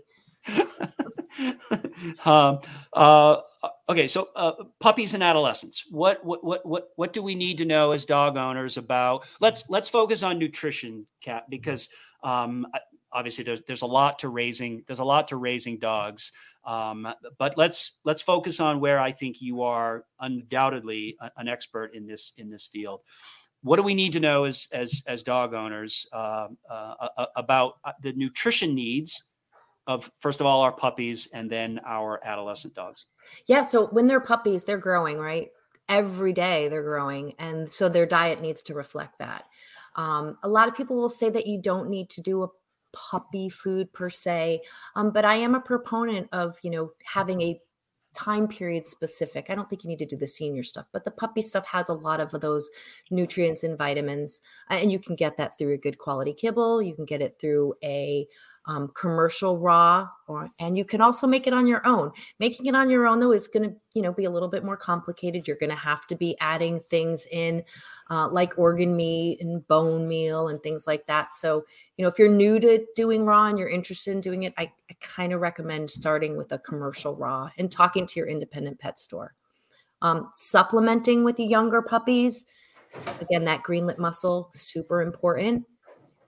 And then also using some type of mushrooms. And so we have a mushroom topper that has those, we call them the 7 sacred mushrooms. That gives you an equal amount of all of the mushrooms. If you were going to only do one, probably lion's mane, turkey tail. Okay. And then up to 2 years. So my youngest Boone just turned 2. So we just came out of that adolescent stage. What, and watching, a lot of people think puppies are cute when they're really fat. I mean, I know you keep your dogs pretty lean. I've seen a lot of pictures of them. I keep my dogs really lean. Weight, especially when you have those larger breed dogs, the labs, the goldens, they're prone to hip issues and joint issues. So keep them, fit and lean as they're younger, when they're more active, right? And they're going to develop healthier structures as they age. Well, a couple of years ago, Tuckerman went to his annual wellness visit. It was during COVID, so I couldn't go in. I had to stay in my truck in the parking lot. Vet tech came out and took him and brought him into the clinic to see the doc, and then vet tech brought him back out, and then I had to wait in the truck to get the call from the vet to let me know how the visit went. Anyway, long story long, the vet calls while I'm in the truck to give me the synopsis of the visit, and she said something to the effect that he has a rather large carriage, meaning he was a little bit heavier than he should be. She said at that point he was like 78 or 79 pounds.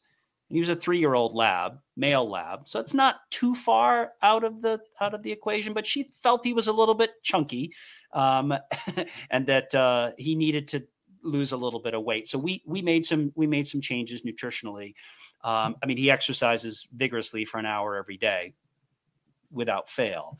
But I was giving him a little bit too many discretionary treats, and his weight was going up a little bit. So to your point, it is incredibly important to help them maintain their optimal weight. And by the way, he ended up losing, I think, over 10 pounds. Wow. By the next year, by just cutting back his rations a little bit, and being a little bit more conservative with his discretionary treats, he was able to take the weight off. Yeah, and looking at things when when you're looking at a package of dog food, looking at those first few ingredients, if you're seeing a lot of carbo heavy, same with us, right? If you're seeing lots of rice and meal, and those are the things that you really want to be looking out for in a diet, because it's a slippery slope, right? It's hard enough for us. Yeah, I mean, that's actually, it's fascinating because, of course, we know in human nutrition that a diet that's high in complex carbohydrates can be atherogenic, right? It can lead to early onset of arthritis, atherosclerosis, cardiovascular disease. And so protein and fat are important components in the human diet. And they are, I'm sure, equally important in the canine diet as well. Proactive years. So we're talking about, you talk about young adult dogs and mature adult dogs. By the way, is there, what for you, Kat, what would be the upper, and it's probably very much breed and or dog specific, but what would be the upper end of the range in terms of age, say, for mature dogs? So just so that the listener has an idea. Yeah. So we call a senior dog 6 and over. Okay. All right. 6 and over. Right. Yeah. Okay. Yep. Yeah. Good. So basically we're talking about the proactive years. That's like 2 years old to 6 years old. I'm in that sweet spot right now. Tuckerman is 4 and Boone is 2. What do I need to know as a dog owner of 2 dogs that are in these proactive years? Mm-hmm. And by the way, what does that mean to you? What are the proactive? Why do you use that terminology? What is that? It's a time that we can be aware of the things that unfortunately could be ahead of us, right? So, I'm going to say that I'm going to keep going to hip and joint because I've got larger breed dogs. So those are the things that, we're always going to be aware of. But, if we can be smart about how we're feeding, And, variety is key, and rotating things, even rotating your supplements is a great idea. So, you don't have to stick with using Greenlit Muscle every single day. You could rotate it out with some other fish source or some other, source that would be good, making sure they get a glucosamine, but just being varietal in your approaches and, reading those labels. I mean, like I said, I'm a proponent of raw in its various formats, whether it's dehydrated, freeze dried, actual raw, frozen raw. There's so many choices out there. If you go to those independent pet stores now, you're going to notice that those freezer sections are getting bigger and bigger and bigger and bigger.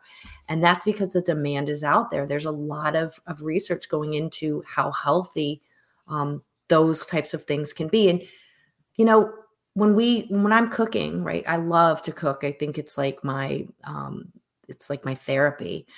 You're a big cooker too, aren't you? If I recall. Yeah. You post your food on Instagram and stuff.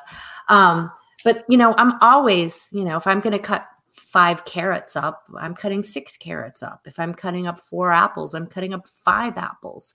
So those are the kinds of things that we do for treats. I mean, Tim has carrots and hummus every evening for a snack. And the minute he pulls that stuff out, those dogs, they know they go to their place, right? And they're all just sitting there so perfect, waiting for carrots, so just variety. And, when you were saying about the gaining of weight, probably wouldn't have happened if you were using things like carrot and cauliflower and broccoli. Right? Green beans are hysterical. Watch them eat green beans. It's my favorite. It's absolutely true. Well, some of my favorite videos on the internet are of dogs being fed healthy human foods, and it's always funny to get their reactions. Things like turmeric are so good. So recommend a product or two from your lineup for my 2 dogs. Just let's use for yours, dogs. I would most likely be using the Greenlit Muscle. I would probably use our hip and joint chews. And then on really, really active days, most likely I would use the hip and joint oil. Hip and joint chews are just great because it's just like, here's a chew, right? They're perfect size for their weight. And then, if they, let's just say, knock on wood, did have a lameness issue, then I would use my Baco's Hip and Joint Support Plus topper. Okay. It's interesting that you mentioned that because Tuckerman, when he was a puppy, contracted Lyme disease. And so one of the things that we are, of course, we're going to be increasingly mindful of and watchful for is early onset of osteoarthritis. I personally believe that there's a connection between Lyme, both in the human condition and in the canine condition, that there is a connection between Lyme disease and early onset osteoarthritis. I contracted Lyme disease a decade ago, 15 years ago. About a decade ago, I was diagnosed with osteoarthritis in my right knee. I mean, I was in my late 30s or early 40s at the time. I mean, how many 30-year-olds get osteoarthritis in their right knee? Now, I'm a runner, but it wasn't because of running. I'm convinced that there's a connection between my Lyme disease and my early onset of osteoarthritis. I also believe that potentially there's a connection between Tuckerman's Lyme disease diagnosis when he was a puppy and the potential of early onset of hip and joint issues. Knowing that at 4, I'd have him on a really good glucosamine, chondroitin, and Greenlit Muscle supplement. All right. So 2 follow-up questions. One follow-up question is related to his weight issues. He doesn't really have weight issues, but you know what I'm saying. His weight issues, and then secondly, his very sensitive stomach. We're talking about my 4-year-old lab. So now he gets a milk bone biscuit, sometimes 2, when we get home from our run every day. Okay. So that it's not that he doesn't get treats. And honestly, it's not that I actually even pay attention to how many discretionary calories he's getting, treat calories, but there have to be some calories in these chews, right? Very minimal in mine. Yeah. Okay. So they're a lot less than what you're giving if you're using milk bone. But for him, I would do, if you want to keep eye on his weight, like a salmon skin.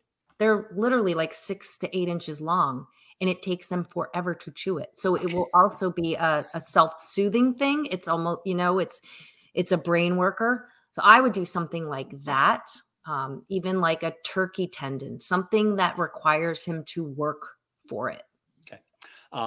Great advice. The second question I have related to my 4-year-old is that he tends to have a very sensitive stomach. When we give him new or novel things, more often than not, he's vomiting later in the day. How do these products sit on sensitive tummies? I would go very slow. Any products anything new that you would introduce to him, I'd be careful with things like turmeric, especially in the oils. I'd also be very slow with any oils, because oils can cause GI upset. But there's a really good product. I'm having spacing out on the brand name, but you can buy it online, called Gut Soothe. And it might be something, it's a program that you do for 30 days, and it really, really works. I just can't remember the name of the company. Well, and I'm glad you brought that up too. I mean, gut health is important in humans, and gut health, I would presume, is important in dogs as well. Have you given any thought in terms of a product line and getting into probiotic? Because I know that's an emerging thing in veterinary medicine as well. In fact, I came home with a prescription I came home with a gut health supplement after I had to go see the vet because he wouldn't quit throwing up. Probiotics, your thoughts? Yeah, so definitely probiotics and prebiotics fall under AAFCO, and AAFCO regulates all food for pets. We fall under NASC, which is supplements. So we're dosage form. So it's a gray area. So we have a product. We just don't know where to launch it. So got it. Okay. All right. It's called Blanca's Happy Belly. Interesting. It's not yet available because you haven't figured out how to get around. We're not sure which route we go. And if we go one route, it's a commitment. Okay. All right. Interesting. Well, we will be looking for that as well. All right. Let's finish this aging cycle discussion with what you call the cherished years. Yeah. Fortunately, we haven't gone through that yet. That's coming, obviously, as dog owners, right? It's at some point our dogs will mature beyond. Hopefully, our dogs will mature beyond the age of 6 in this case. Aging seniors. What do we need to know as pet owners about our aging dogs from a nutritional standpoint? How do their needs change? How potentially could your products help to support their aging? Yeah. So I watch calories, because calories in, calories out kind of thing. They're not going to be as active. And if they are still going out for an hour or 2 hours every day, the amount of calories that they're expending during that time frame is not the same as they are when they're 4 years old. So keeping an eye on calories. And then just being aware, like, I think that's one of the weird blessings that came out of COVID, is that we were home. So we were watching our pets more frequently, and we were becoming more aware of the things that they were troubled by. And our senior dogs were one of them. So, cognition goes down. There really is something in doggy dementia. It's true. They can display a lot of those similar symptoms. Eye health, ocular health is very important. Their gut, their skin can be a little bit drier. So just being aware of all of those things. So we have a specific line, 3 products designed specifically for seniors. Again, I'm always going to be a fan of the oils. And the other reason I'm a fan for them, besides the fact that they work faster, is that we're able to add additional botanicals and adaptogens to the product because they don't go through a heat process. So anything you bake obviously gets heated, and a lot of the certain additional botanicals or herbs that we put in, their efficacy would be baked off. So in an oil product, it's all cold processed. So those we can add more things to it. So again, you're going to get more out of the oil product. And then with the senior topper, it's specifically designed for seniors in mind. So it's got things that will help support cognition, help support brain health, eye health, skin, coat, all those types of things. Always a difficult conversation to have, but it's inevitability if you own pets, is end of life stuff, right? Yeah. Have you ever gotten any feedback from your customers about your products being used in the end of life process? Obviously not as a sole mechanism for end of life. That's not what I'm talking about. I'm talking about, but for easing that pain, Yeah. Almost like hospice care type of thing. That's what I'm talking about. Yeah. So yes, the higher strength oils are used a lot of times in just easing those pains, because it is such a difficult decision that we're given, right? Whether or not we extend their life or allow them to exit gracefully. And it might take, when we know when the time is coming, right? But we might not be ready to make that decision quite yet. So being able to keep your dog, your cat comfortable during that time is paramount. You don't want to see them suffer. And a lot of our, our customers, will share their end stories. Not a lot of them, but, we get a handful every month. And, to hear that, that dog got its last walk on the beach and was able to do that last walk on the beach because it was able to do that last walk on the beach. So yeah, I mean, I know Brady, we were very fortunate. Dr. Schaefer was able to come to our house that evening when it was time for him to go. He had a pretty bad seizure and I couldn't carry him in the house. It was January. It was incredibly difficult. And, I know that the last few days that he was with us were really good days. They were good days for him. They're good days for us. Well, again, it's nice to know, I'm sure, and comforting to know that your products can provide some comfort, for pets, in the final stages of their life. Kat, how do folks find out more about your products and also where can they buy them? Hopefully you can buy them in your local pet store. We're not sold in Petco, PetSmart. We have made a commitment to the independent pet retailer. So if, you go into your local store and it's not there, tell them that you want to have Austin and Cat there. We are a Seattle-based company, like we said earlier. We do sell online, Austin and Cat, and it's cat with a K.com. And yeah, the independent pet, though, support your local pet stores is really, really important. They were there for us during COVID. They stayed open. A lot of them suffered tremendously during that time frame, and we were really proud to support them during that time, and they supported us. So we talking about brushes with mortality. 2021 was a significant year for you personally and professionally. We talked about you moving into your new manufacturing area, right, in 2021. In fact, that I believe it was the fall of that year, right, that you found that new home for Austin and Cat, right, Yeah. that allowed you to have more room to experiment and to formulate your products. And then in December, you received news that nobody expects or wants to hear.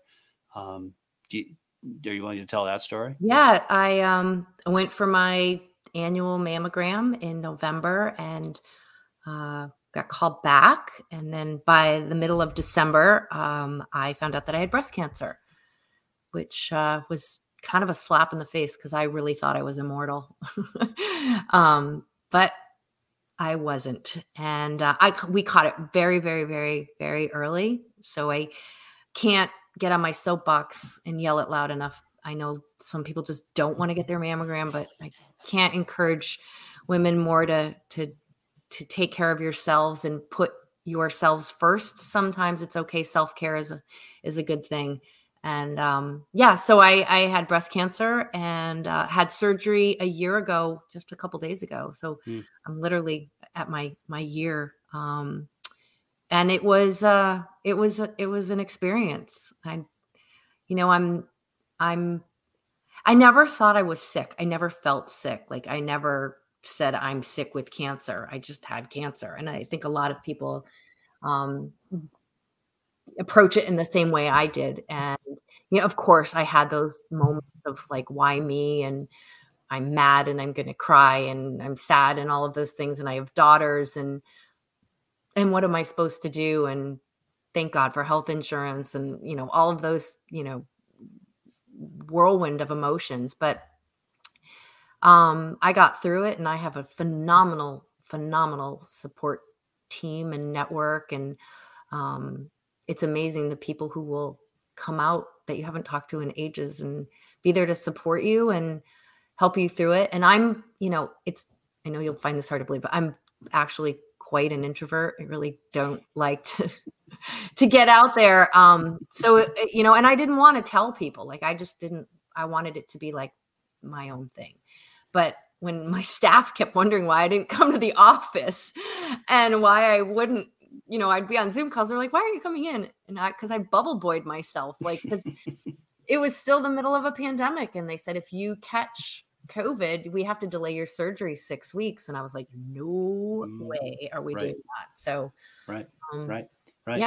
Yeah. I mean, I mentioned it's news that nobody expects to hear, but maybe that's not necessarily true. Some women, of course, have a very strong family history, and perhaps are much more watchful and mindful of breast cancer as potentially being a reality for them because of perhaps because of a first degree female relative. For you, was that the case? Was there a strong family history for you? So I'm adopted. So that, in itself presents a challenge. So I did find out after I had been diagnosed that my biological mother had also had breast cancer and caught very early on. But other than that, nope. That's my history. But I've been very good about getting my mammograms, and it was one of those things that I was going to be doing on a yearly basis. So please go and get a mammogram if you haven't gotten your mammogram in the last 12 months. It's so important. If you don't mind me asking, how old were you when you received the diagnosis? I am 54 right now, so I was 53. Okay, so, got it. Yeah. Got it. And you had been getting your annual mammogram for a decade yeah. or more. Yeah, I think I started when I was 40. So right. Okay. Yeah. Mm-hmm. Okay, got it. Yeah, so now my girls will be a little bit more, in tune and pay attention, and they'll go through the same process. Yeah. Now, does that change the calculus for them in terms of when they start getting mammograms? Just at 4? No, because unless I have a reoccurrence right now, I think they'll stick with the probably 40, unless something were to change. But there is, fortunately, on their father's side, there's no history. So, and I don't have the BRCA gene or any of that. So that was a good thing. So you also mentioned to me that exercise and fitness, as well as your words, an insane amount of supplements saved your mental state and helped you to preserve this sense of well-being. So talk a little bit about the role that exercise and fitness had, and more specifically, what are these list of supplements that you took that helped you get through this experience? Yeah. So, I think exercise it can help with so many things: depression, warding off sickness, all of that, keeping you fit and trim and all of that, those types of things. But for me, leading up to my surgery, I swear to God, every day took so long. Like, it wasn't just 24 hours. It felt like every day just stretched on and on and on. And I needed those days to go by because I was so eager to get this done. And I had already been Zwifting, like I think everybody knows who listens to your podcast what Zwifting is, right? We'd started using Zwift before COVID, which is crazy. And so I'd already been Zwifting a ton, but I was like, I'm going to earn my Tron bike, the glow in the dark bike. So I was Zwifting up until the day before my surgery, a ton, because all I want to do is climb that stupid hill to get that bike. But I was back on the bike, soft pedaling 2 days after my surgery, walking on the treadmill, power walking on the treadmill. That was my saving grace, fitness and knowing that, I have to work out. It was like a reason to like get up and not be woe is me. And and that's how, exercise has always been for me. It's just ingrained. Like I keep looking at the clock. I'm like, what time's my workout?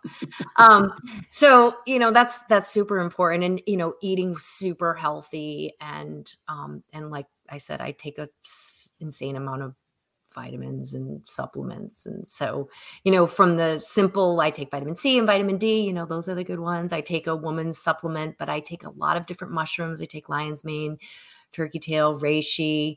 I take a multi-complex Paul Stamets mushroom that I swear by. I take ashwagandha, which we have in many of our products.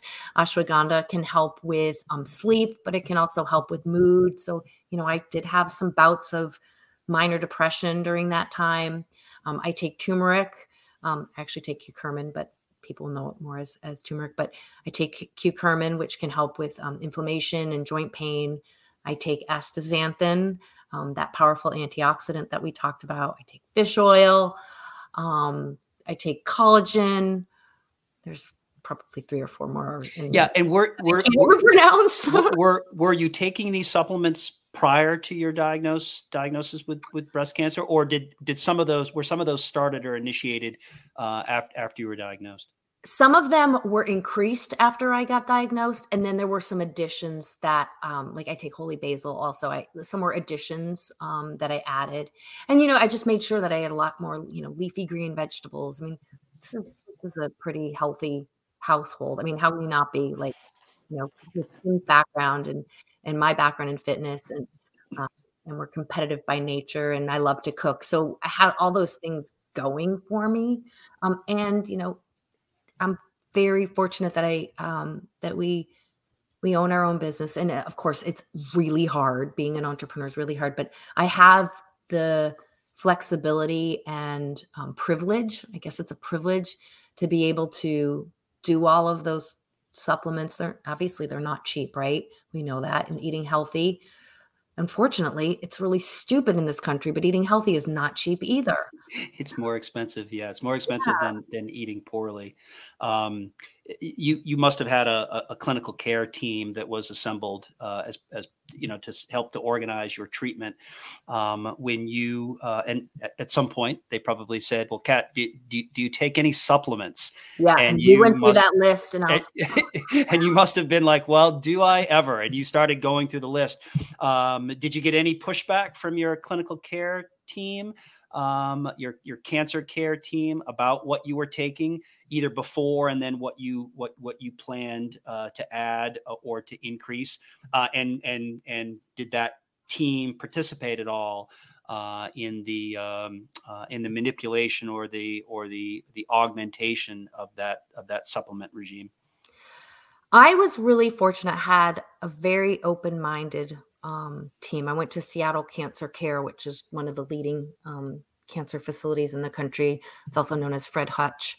And I'm a pretty hard, tough cookie.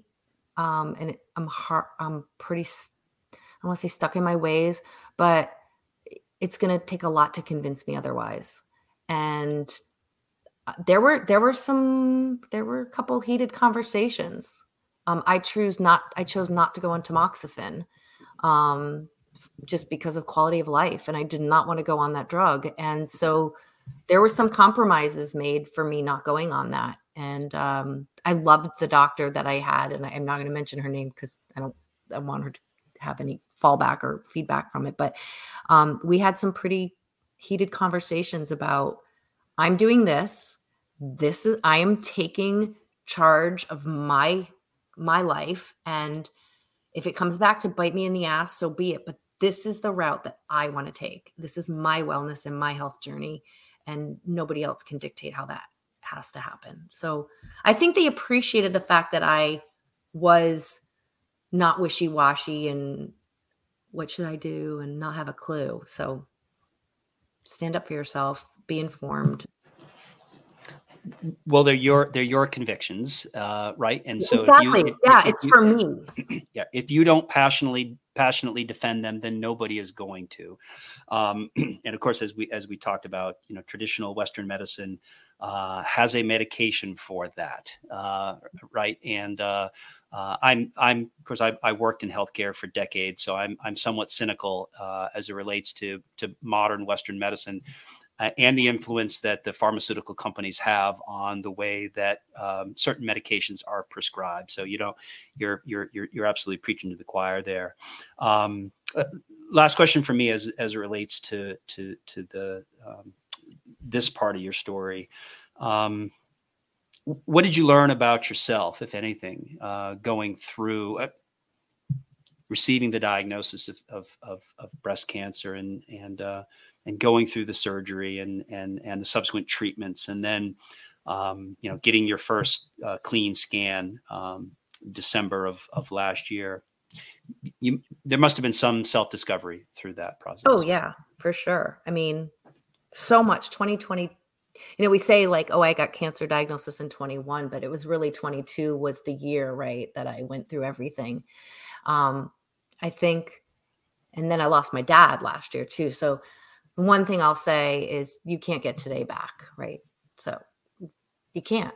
And we're not getting any younger. I mean, this, again, I sound so cliche, but cherishing those moments that I have with my daughters and my husband and my stepdaughters and those walks with the dogs, they just mean so much more. And, just knowing that self-care is okay, and knowing that if I want to meditate at 2:00 in the afternoon and my staff, and I'm in the office, I'm not in the office today, but if I'm in the office, I'm going to shut my door and I'm going to meditate. Like, it's okay.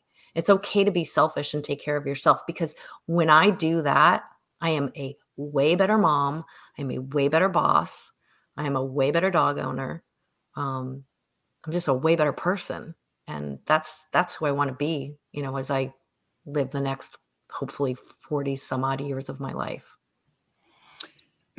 Yeah, I really feel like close calls with mortality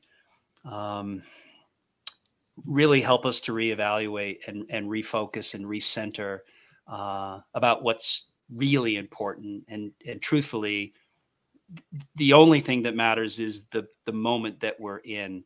Because to your point, when this moment is over, you don't get a chance to redo it. And I think about that a lot when I, for instance, see people have vacation countdown timers, right? In other words, it's 3 months and 2 weeks and 5 days and 20 minutes until I go on vacation. Or New Englanders were infamous for complaining about the weather and always looking forward to the next season. In other words, continuously projecting out of the present moment into the future as we longingly look forward to what is to come and completely miss how precious this moment is.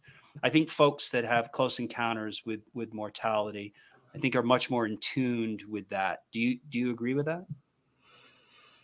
Yeah, I hope so. Right. I mean, yeah, I've said it over and over the last couple of weeks. Tim just walked in the room. So,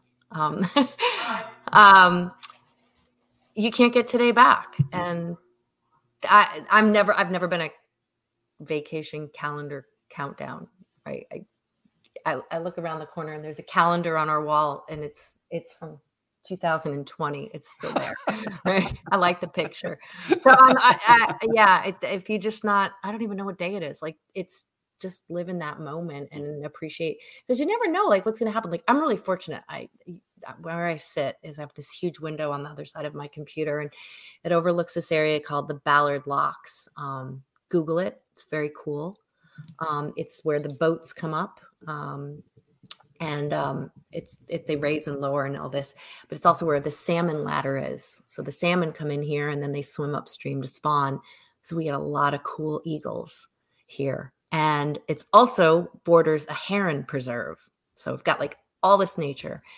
And there will be days where I'm sitting here and you'll see this eagle come in, right? And he'll just fly in and you're like, what time of the year is it? And you're like, oh, he's going for some lunch.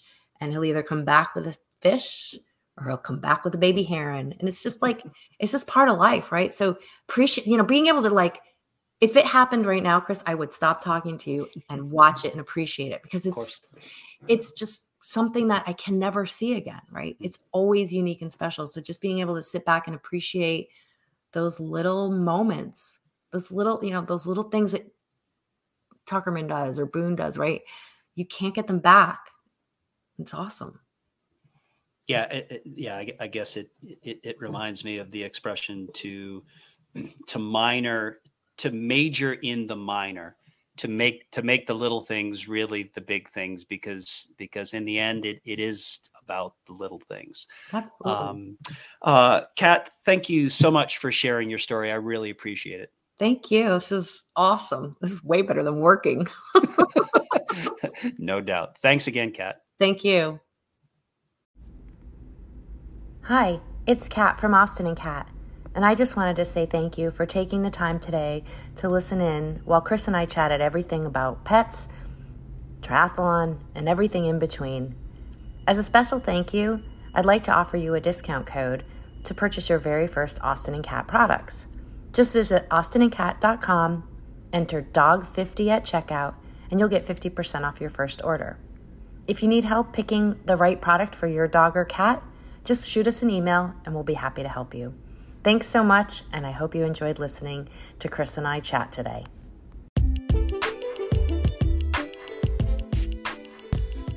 If when you look at me, you only see a white face and cloudy eyes, a burden or a hassle, you've missed out on the best part of me.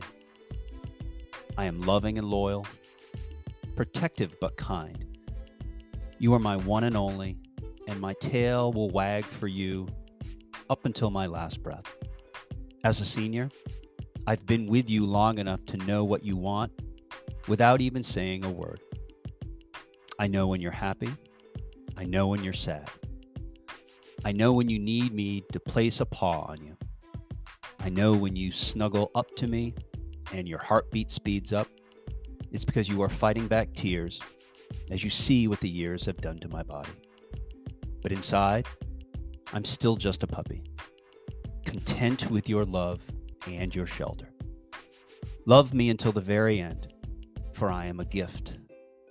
With each wag of my tail, I say thank you. McCarty Reynolds. If that quote put a lump in your throat, I know it did for me, then you understand exactly why Austin and Kat was born. For everything they give us, we owe it to them to give them everything we have. Once again, you've been listening to the Eat Half, Walk Double podcast. If you enjoyed what you heard, please circle back to the homepage and click the follow or subscribe button to stay up to date with all the new content. And of course, if you really enjoyed the show, please consider sharing it with your friends. I'll be posting some supporting media on my Twitter account at Coach Chris J. Dunn and the show's Facebook page at Eat Half, Walk Double, so make sure to check that out. And lastly, remember, the secret to living well and longer is to eat half, walk double, laugh triple, and love without measure. Until next time.